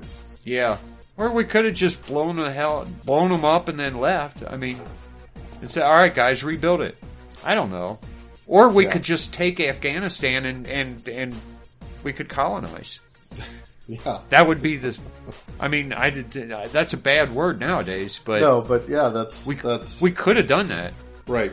But I know that a lot of people are going to die because it's going to be disastrous. It's a shame. It's going to be disastrous. It's going to be a shame. Let's see. Department of Justice will investigate whether Minneapolis Police Department engaged in a pattern or practice of unconstitutional, unlawful policing. All right. Is this a new thing? Whatever.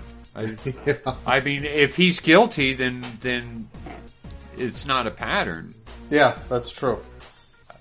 I mean, he was doing what he was trained to do. If it's a pattern, then he was trained to do it, and he's not guilty. But the jury said he's guilty. So, I mean, the jury found based on that he was not trained to do. You know, Derek Chauvin was not trained to act the way he acted, which means that it's not a pattern within the police force. This isn't a pattern.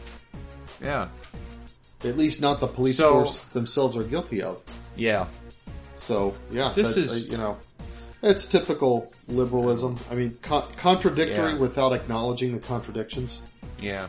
Kind of like, this is why Orwell, in 1984, made kind of a big deal over, that citizens had to be forced to learn to, they call it doublethink, to be able to believe accept two reality. Contradictory facts and believe both of them completely.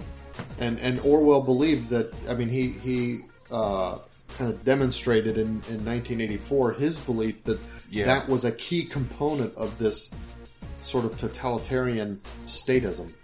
So you're seeing it now among the liberals. Yep, this is 1984 training ground. About 30 years late, but okay. Listen to this headline, and then listen to the next headline. This struck me as funny. Okay. The United States hosts a 2-day leaders summit on climate and invites 40 world leaders to discuss the necessity of combating climate change and committing to reducing their nation's emissions. The whole thing is just, hey guys, let's waste some time. Where do you...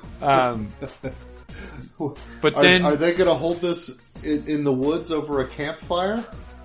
I guess so. No. Here's the funny part. Due to quarantine protocols, the conference is virtual.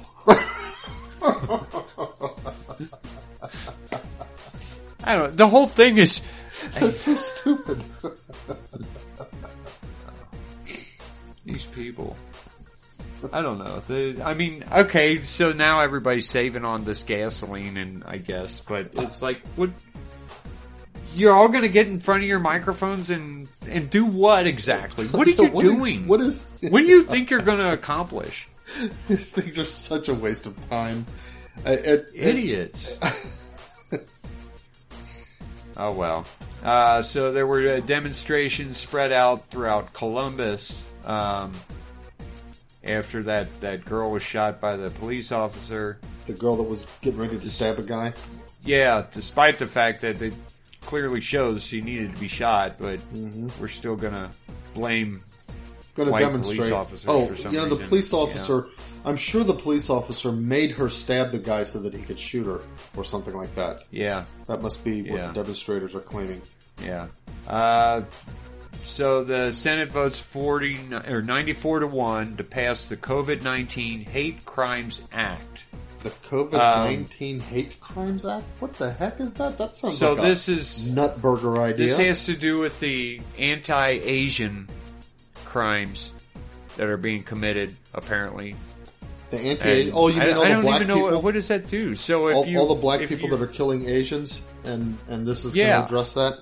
What does that do? I never did understand. What if it's a anti-hate crime? I guess if you commit murder, okay, you beat someone up, you get, say, I don't know, 5 years. I don't even know what you get for beating someone up. Here's how hate crimes work. If you beat somebody up, and you did it so that you could take his wallet and run, and you get, maybe 3 years. But if you did it because you hate him, then you get 10 years. That's how stupid the whole concept of a hate crime is like that. If you shoot a guy in the head, because, out of revenge because, maybe he, slept with your girlfriend or something like that, okay, then you get 20 years. But if you do it because you hated him, 50 years or something. I don't know. It's... Oh, well. I mean, this is what we do. I don't... Yeah, it's this It seems like there's no escaping it. I know. Everybody's like... And the whole world's doing it. It's not like... It's like this great big... It's not like anyone's sitting this out. And everybody wants to jump onto it. The House of Representatives votes 216 to 208 to pass a bill that would make Washington, D.C. the 51st state. Oh, man. Now that is a really stupid idea. It narrowly passed the House, and now it's going to Senate. I sure hope it doesn't pass. I don't know. If they do that, then they've got a bigger majority in the Senate. It seems like a lot to go through. But they couldn't do it. Congress can't just directly do it. I think it has to go to the states themselves. I think there has to be other state involvement. I don't know. Well, it goes to the Senate, but I don't know after that. No, I don't know. Yeah, that's a good question. The thing is, they'll do whatever they have to do. After seeing the election, you're not going to tell me we're safe from anything after what they did. But you know what we can do? We can keep praying. Pray for our country. NASA Perseverance successfully synthesizes... Right. The Congress can admit new states, so they don't need the states to ratify. Yeah, because we've done it before. I mean, there were 48 for a long time, and then we got Hawaii and Alaska. The problem is the Constitution explicitly sets aside Washington, D.C. as the seat of government. I know. This is... I don't know why they didn't go after Puerto Rico instead of... Washington, they could have gotten their votes from Puerto Rico. Oh, well. Anyway, we have successfully synthesized breathable oxygen on the surface of Mars. Synthesized? Now, I don't know what that means. Breathable oxygen. Synthesized. What is there on Mars that can be turned into breathable oxygen? Yeah, are they talking about taking something with you and using that to create oxygen, or are they talking about taking what's there and changing it to make it oxygen? That's what because it could be like maybe oxygen is in the form of like rocks or silicon dioxide or something like that. But if it was but I'm thinking rocks or silicon dioxide. Mars' atmosphere is 96% carbon dioxide, and they used something to separate the oxygen and carbon molecules. The carbon and carbon and oxygen atoms to make some carbon and some oxygen. That's how they did. That's how they're doing it. They're separating it from carbon. Oh, for carbon dioxide. Okay. Yeah. So I guess gold is a catalyst for this. Don't know. They're using something they're calling MOXIE, MOXIE. Mm-hmm. Can generate up to 10 grams of oxygen per hour. That's not very much. I'm sure we need more than that. It looks to me, I mean, I'm reading a thing in space.com, and it looks to me like they shoot carbon dioxide at very high speeds against a gold foil, and mechanically it causes the two oxygen molecules to come close enough together that they end up binding and releasing the carbon atom to run off by itself. The two oxygen atoms turn into an oxygen molecule, and then the carbon atom goes away. Considering that the atmosphere is so incredibly thin to begin with. How much are they going to make? Yeah, be able to make from that. How much could you? Yeah, I mean, to make enough to actually breathe, I don't know. Oh, but you could also, you know what? It's not just for breathing, but you can use that for fuel. I mean, you know? Oh, that's right, for combustion. But you know, if your starting point is carbon dioxide on Mars, why don't you just try to why don't you try to find some plants that can grow in a thin atmosphere and start growing plants? They'll make your oxygen. Yeah, that would probably do more than shooting molecules at gold. I think gold is just one example to demonstrate the reaction. Yeah. Okay. But, still, try to grow plants. Maybe there's some plants that don't mind that the atmosphere is so thin. I am sure that is in the that's in the plans, and it. Yeah, they've got to be it's thinking awful cold about out that. there, right? But they would have to produce enough heat to keep the plant alive, and then it's awful far away from the sun. Mm-hmm. So to be able to get food from the sun is, I don't know. It's a tough thing. I'm sorry, I don't buy the whole thing with colonizing Mars. I don't buy it. I think it's good that we do all this stuff. It would be with materials and supplies, including oxygen supplies and so forth, probably continuously transported from Earth, or if we could find a way to get it from a meteor. Maybe from some meteors between Mars and Jupiter, or maybe even from some of the outer, because planets like Jupiter and that kind of stuff, maybe they have enough, these gaseous planets, Jupiter and Saturn, maybe they have enough of stuff where you could meaningfully synthesize oxygen, and then what you can do is you can be bringing those to Mars, or bringing that to Mars. Yeah, or the moons around those planets. Yeah, but even then, the distance you're talking about, you're closer to Earth than you are to Mars. I know, but you don't want to deplete Earth's oxygen. We gotta live Saturn. Yeah, stealing our oxygen. There was something else. Let's see. So SpaceX launches a couple astronauts, and it on the Crew Dragon spacecraft. Okay. And it successfully docks with the ISS. Okay. So SpaceX, nice job, SpaceX. has put some people in ISS, into the International Space Station, the one that's fallen apart while Russia built a new one. Yeah, the Russians are going to build a new one that they're going to try to be the... It's pretty cool. Yeah. So they've done all the analysis from the Census Bureau. Let's see, there are 331 million people here in the country. Texas will gain 2 congressional seats, along with Colorado, Florida, Montana, North Carolina, and Oregon all gaining a seat. California, Illinois, Michigan, New York, Ohio, Pennsylvania, and West Virginia each lose a seat. Okay. That's not a bad thing. So people are moving out of the blue into the red. The problem is... You idiots don't come and make our red blue. Yeah.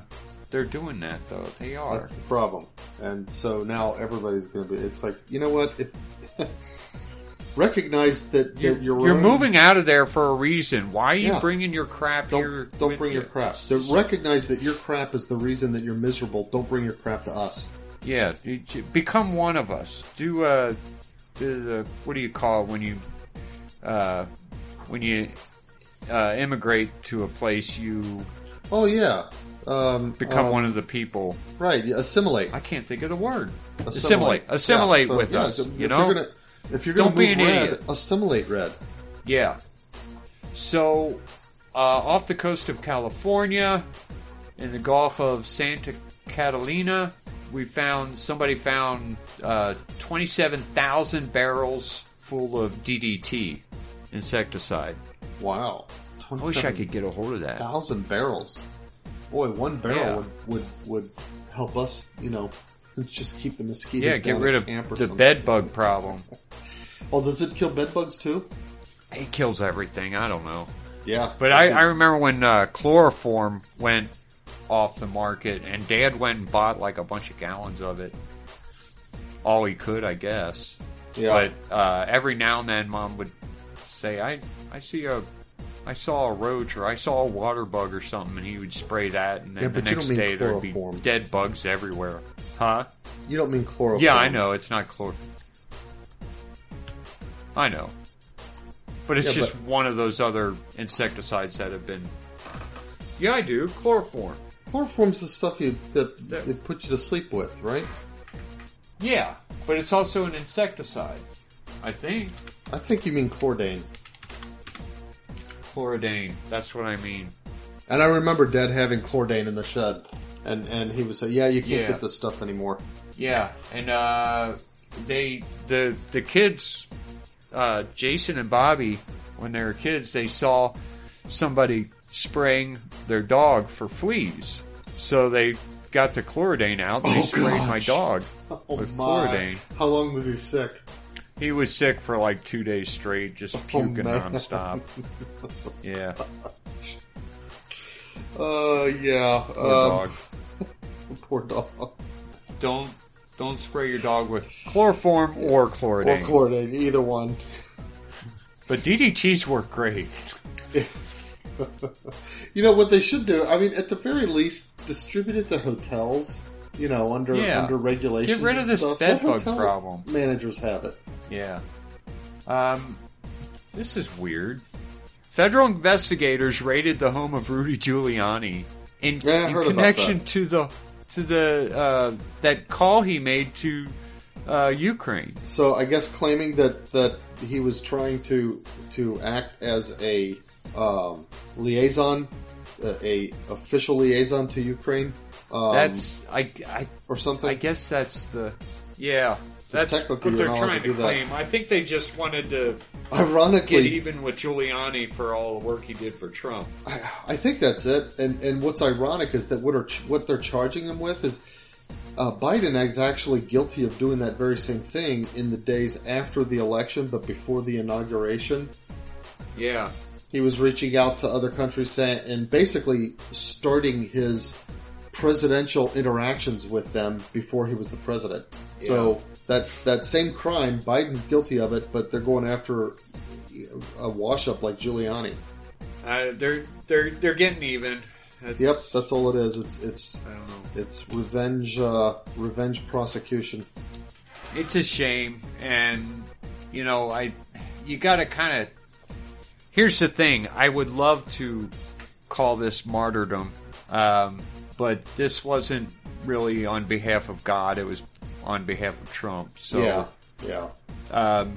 I mean, in some cases, you might be able to make that. You're looking out to try to make the country more God-loving, and so you're doing things to try to end evil in the country, like abortion. And so, if they're coming after you, you might get some merit out of this. But someone like Giuliani, I don't know. As far as I know, he's pro-abortion, isn't he? I don't know. Yeah, or at least he was. It was when he was mayor anyway. So it's kind of like, I don't know. You backed the wrong horse, right? For now. I mean, maybe we'll make a comeback. We don't know. But right now, this is the consequence of that. Some people are going to suffer. That's all I got. All right. Well, I got a few things. Okay. So a New Hampshire neighborhood, in a New Hampshire neighborhood, some people had a gender reveal celebration that was felt as far away as northern Massachusetts. I guess they used more than 80 pounds of explosive in this gender reveal. When the police showed up to the rock quarry where they were having it, they found a container with chalk and tannerite, something I'm not familiar with. It says it's an over-the-counter explosive target used for firearms practice and sold in kit form. What's a explosive target? How much of it did they? 80 pounds. 80 pounds. Do you know what tannerite is? Big ass bomb. Yeah. No. Is it something? Is it in place of black powder or in place of gunpowder?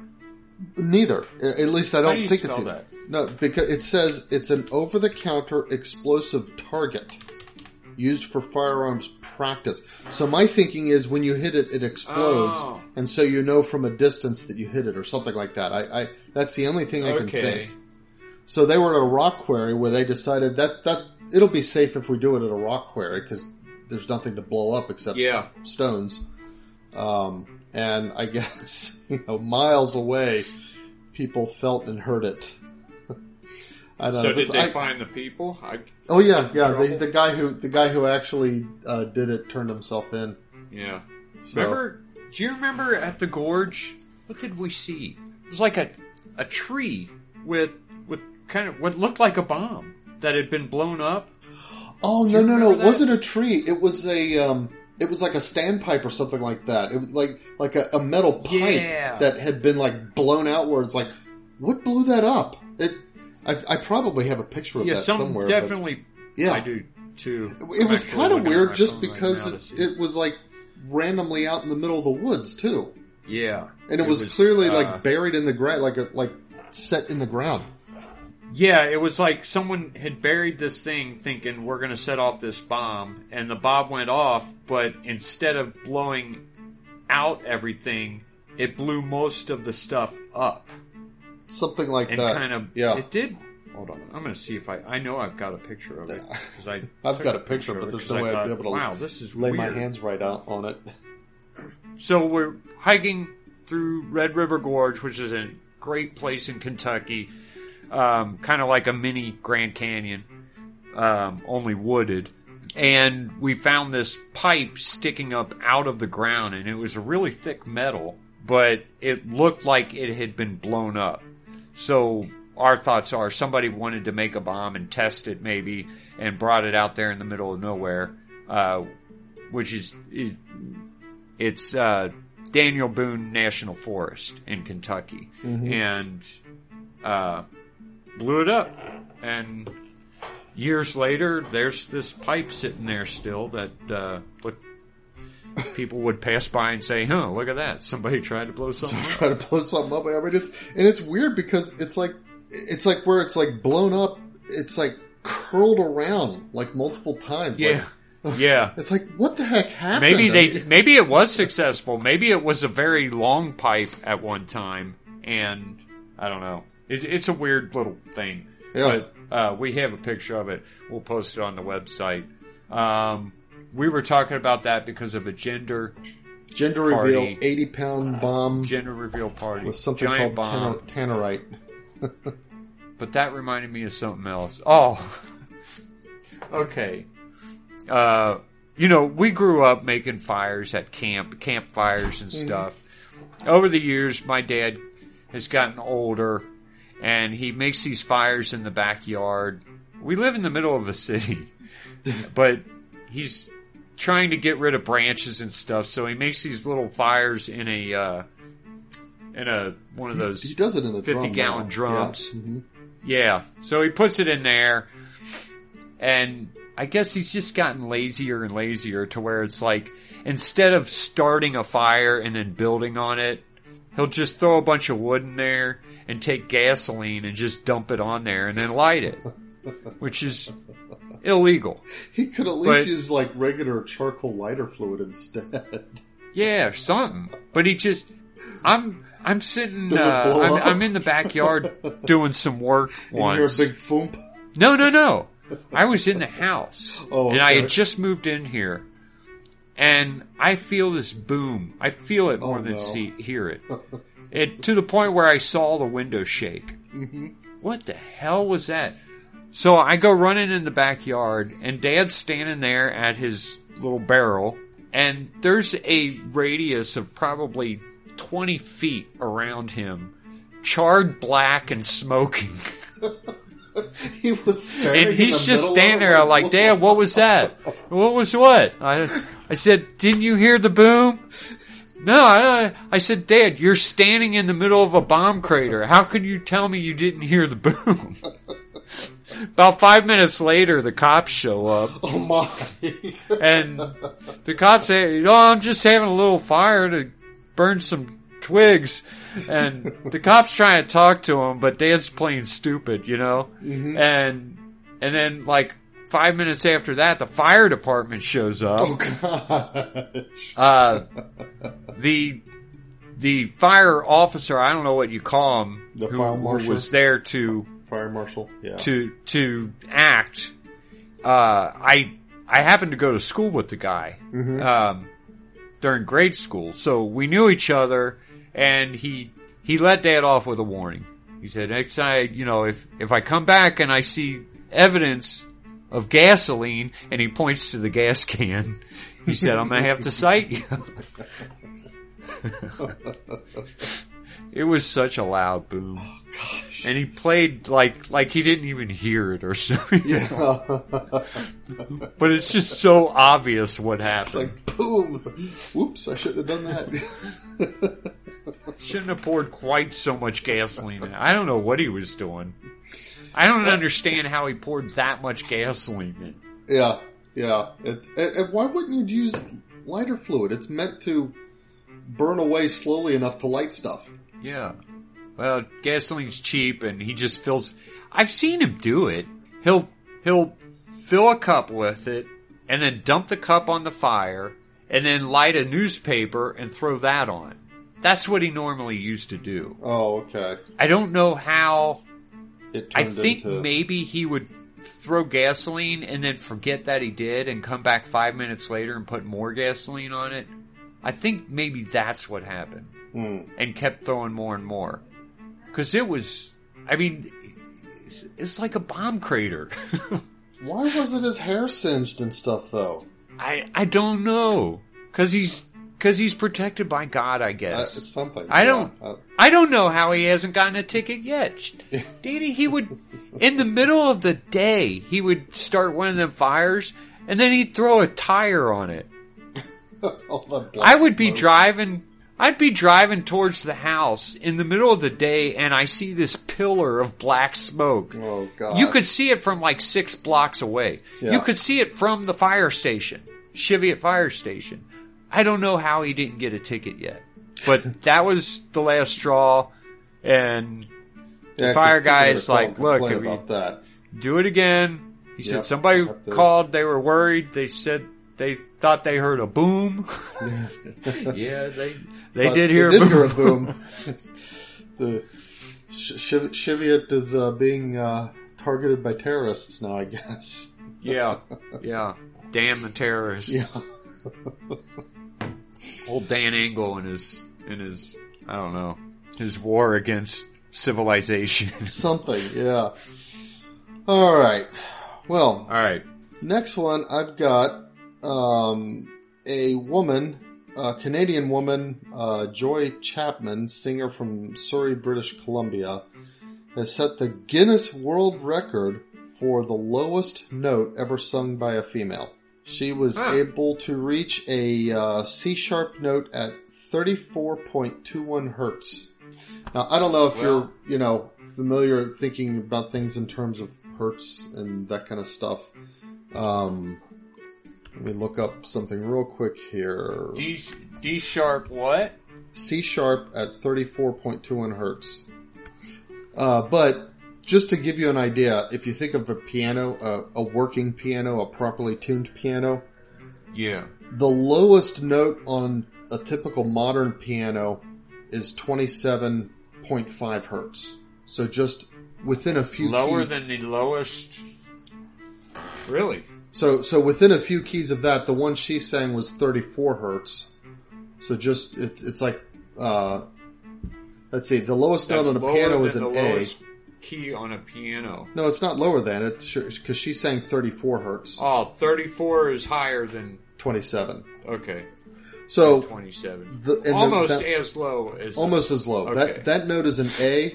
If you go one key up, that's a B. The next key up is a C, and then the little black key just up from that, that's the C sharp. She was able to sing that as a woman. Now, so, pretty impressive. So a guy can do a really high voice using his falsettos. Is there a falsetto type of thing that happens that can make you low? No, there couldn't be. No, because the falsetto is right harmonics. That's like a doubling up of your. Okay. Yeah. So. Okay. I don't know. Impressive. Well, that's pretty cool. I don't know whether it would be fun to listen to that, but it's impressive. Can you imagine being married to someone with that low of a voice? Oh, yeah. Well, she doesn't have a low voice. She can also sing very high. Not. Oh, does she? Yeah. Well, that's just amazing. I mean, she sang high, and then she was saying that in her vocal, classes, you have vocal trainers, and typically what they do during a warm-up, they'll have you sing along with the piano through some voice exercises. Then like start at a certain point and you'll sing an exercise and then you'll go up a third maybe and sing it again and then up a third and sing it again and so forth. And you go up the scale and then you do the same thing going down. But her trainers would never go down all the way. They would stop at a certain point and sometimes they'd say, well, we're just going to stop here because you're kind of freaking me out. Jeez.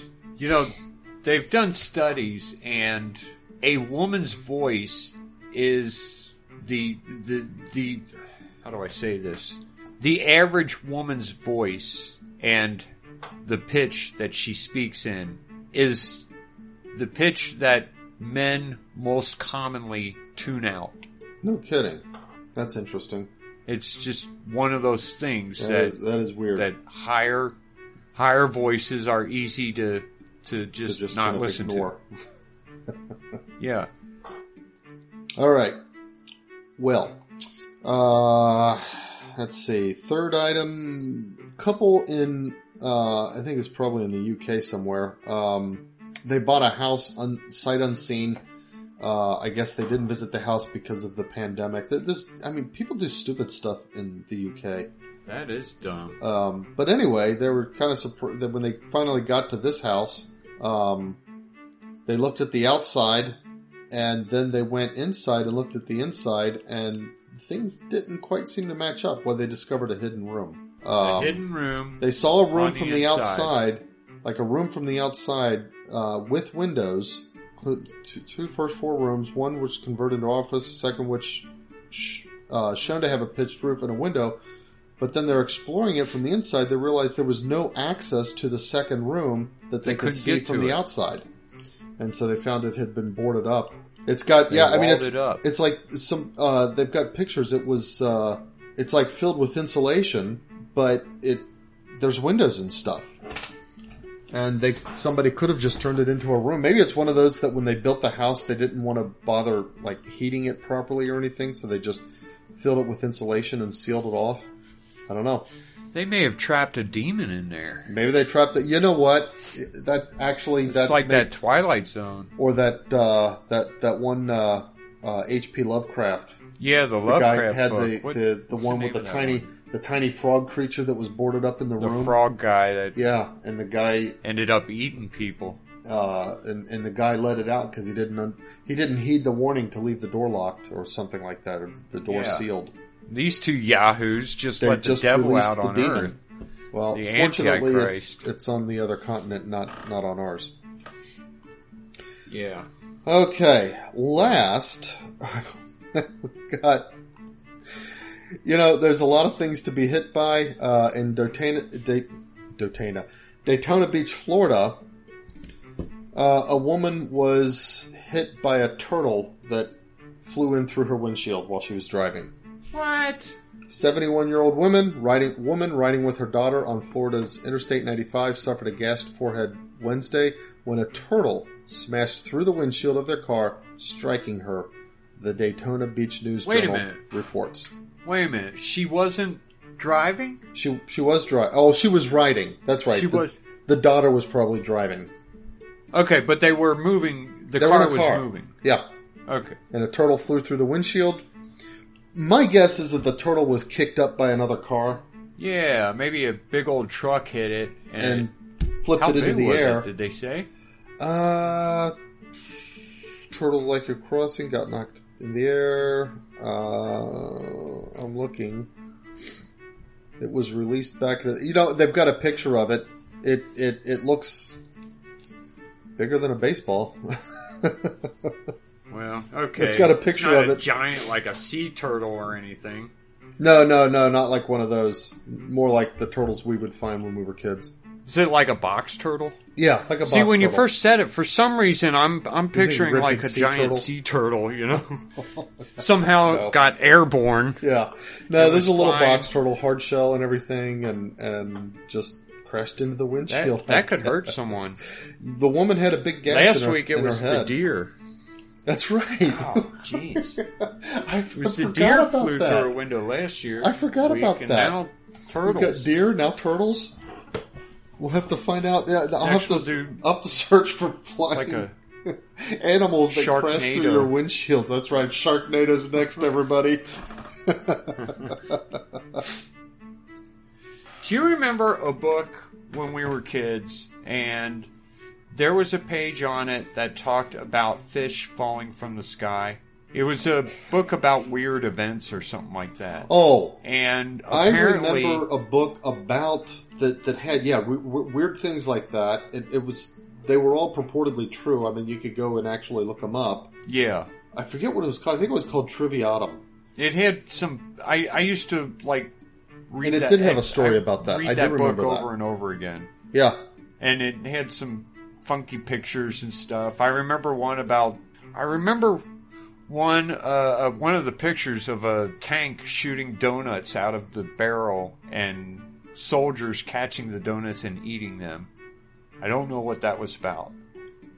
But I also remember one of the stories was that an area with fish eggs in it had dried up and evaporated, and wind blew the eggs into the air, and somehow they got into the clouds and were up in the moisture for a long time, and then when it rained fish. Okay. Yeah. They said that's really happened. But I don't know. I remember that book from when I was a kid, and I remember reading that and thinking, oh, okay. That's interesting. Yeah, me too. I'm trying to find that book on Amazon. What'd you call it? I thought it was like Triviatum or Triviata. And I'm seeing this thing called Triviata, a compendium of useless information. You know what? That's it. That is the book. Because they've got a page view inside, and they've got the one where the guy's being pulled out of the little fishing boat. Yeah, I remember that one. If you were to look at this picture, you would immediately recognize it as, oh yeah, that was in there. But so the book is called Triviata. Yeah, and there's the Timothy picture Fullerton. That was hung upside down. Yeah, a compendium of useless information. You know what? I'm going to have to get myself a copy of that book now. Now that you brought that back up. Yeah, I need to get it now. So I've read that book so many times. Me too. I used to carry it around at school with me in grade school. What if you can get it on Amazon. Yeah, you can get it on Amazon. Yeah, you can get it on Amazon. I will, but where is it? Why don't we have it anymore? I don't know. We did not have the cover. I know that. No, we didn't. I remember it just being a red book. It was a red book. And maybe it was in the barn. It's only got one rating. When that burned. Yeah, probably. It's only got one rating on Amazon. Really? It's only a 3-star. I'm going to buy it, and I'm going to give it a 5-star rating. See, it's on Amazon. I don't know why. I love that book. Yeah. You know what's interesting? I used to have another book called Strangely Enough. But it was a book that was kind of along the same lines, except all, geared towards like the freakiness and the little more, rumorish than necessarily what you could pin down in the newspapers and stuff like that. But what I remember is that this book had the Strangely Enough book contained a story of somebody who predicted an earthquake, and then the earthquake happened, and like the only survivors in a certain area were a couple of jailbirds. The Triviata book had the story about the earthquake and the jailbirds surviving it, but they didn't have the element of the prediction thing. It was just weird that the only people that survived this were the two jailbirds. And I remember reading the ones that, this seems familiar, and I went back to the Triviata book and found it, and it's like, yeah, there it is. And the two stories were actually talking about the same event. When was this? I was a kid. Oh gosh, the thing was like back in the 50s, I think, the earthquake, something like that. I mean, maybe even earlier than that. I've been 20s or something. I mean, Tecumseh predicted an earthquake. Maybe that was.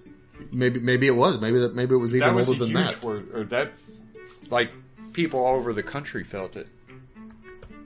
They say the Mississippi changed direction because for of a short time. Well, I can't find the quick link reference to it on Google, but if one of us gets that book, which I'm probably going to see if I can get it, then we'll be able to look it up there and figure it out. All right. We're almost 3 hours. How did we get on that? From the flying turtles. Okay. Flying turtles. Well, that was my last nonsense news. No, so that's okay. All right. Well, folks, think about what we said, and as always, circle the beads. Pray for our country. Pray for our world. Pray for our church. And you know what? If you want, pray for the Pope. I'm not saying that this is okay as Christians, but you know what? If you want Joe Biden to, kick the bucket, pray for his conversion. If he truly converted, he wouldn't last another month. That would be better, because kicking the bucket wouldn't help us any, because you'd have Kamala Harris. It's not like our leadership would change. No, I'm not, and that's what I say. It's not okay to wish for that anyway, and it wouldn't help our country, but it was just kind of because I do pray for his conversion every day, and it's like, it would help. Am I praying for his death sentence by doing that? It just kind of occurred to me out of the blue that Yeah. So anyway, well, because they would kill him. Yeah, but nonetheless, pray for our country. Pray, and we'll see you next week. Bye, everyone.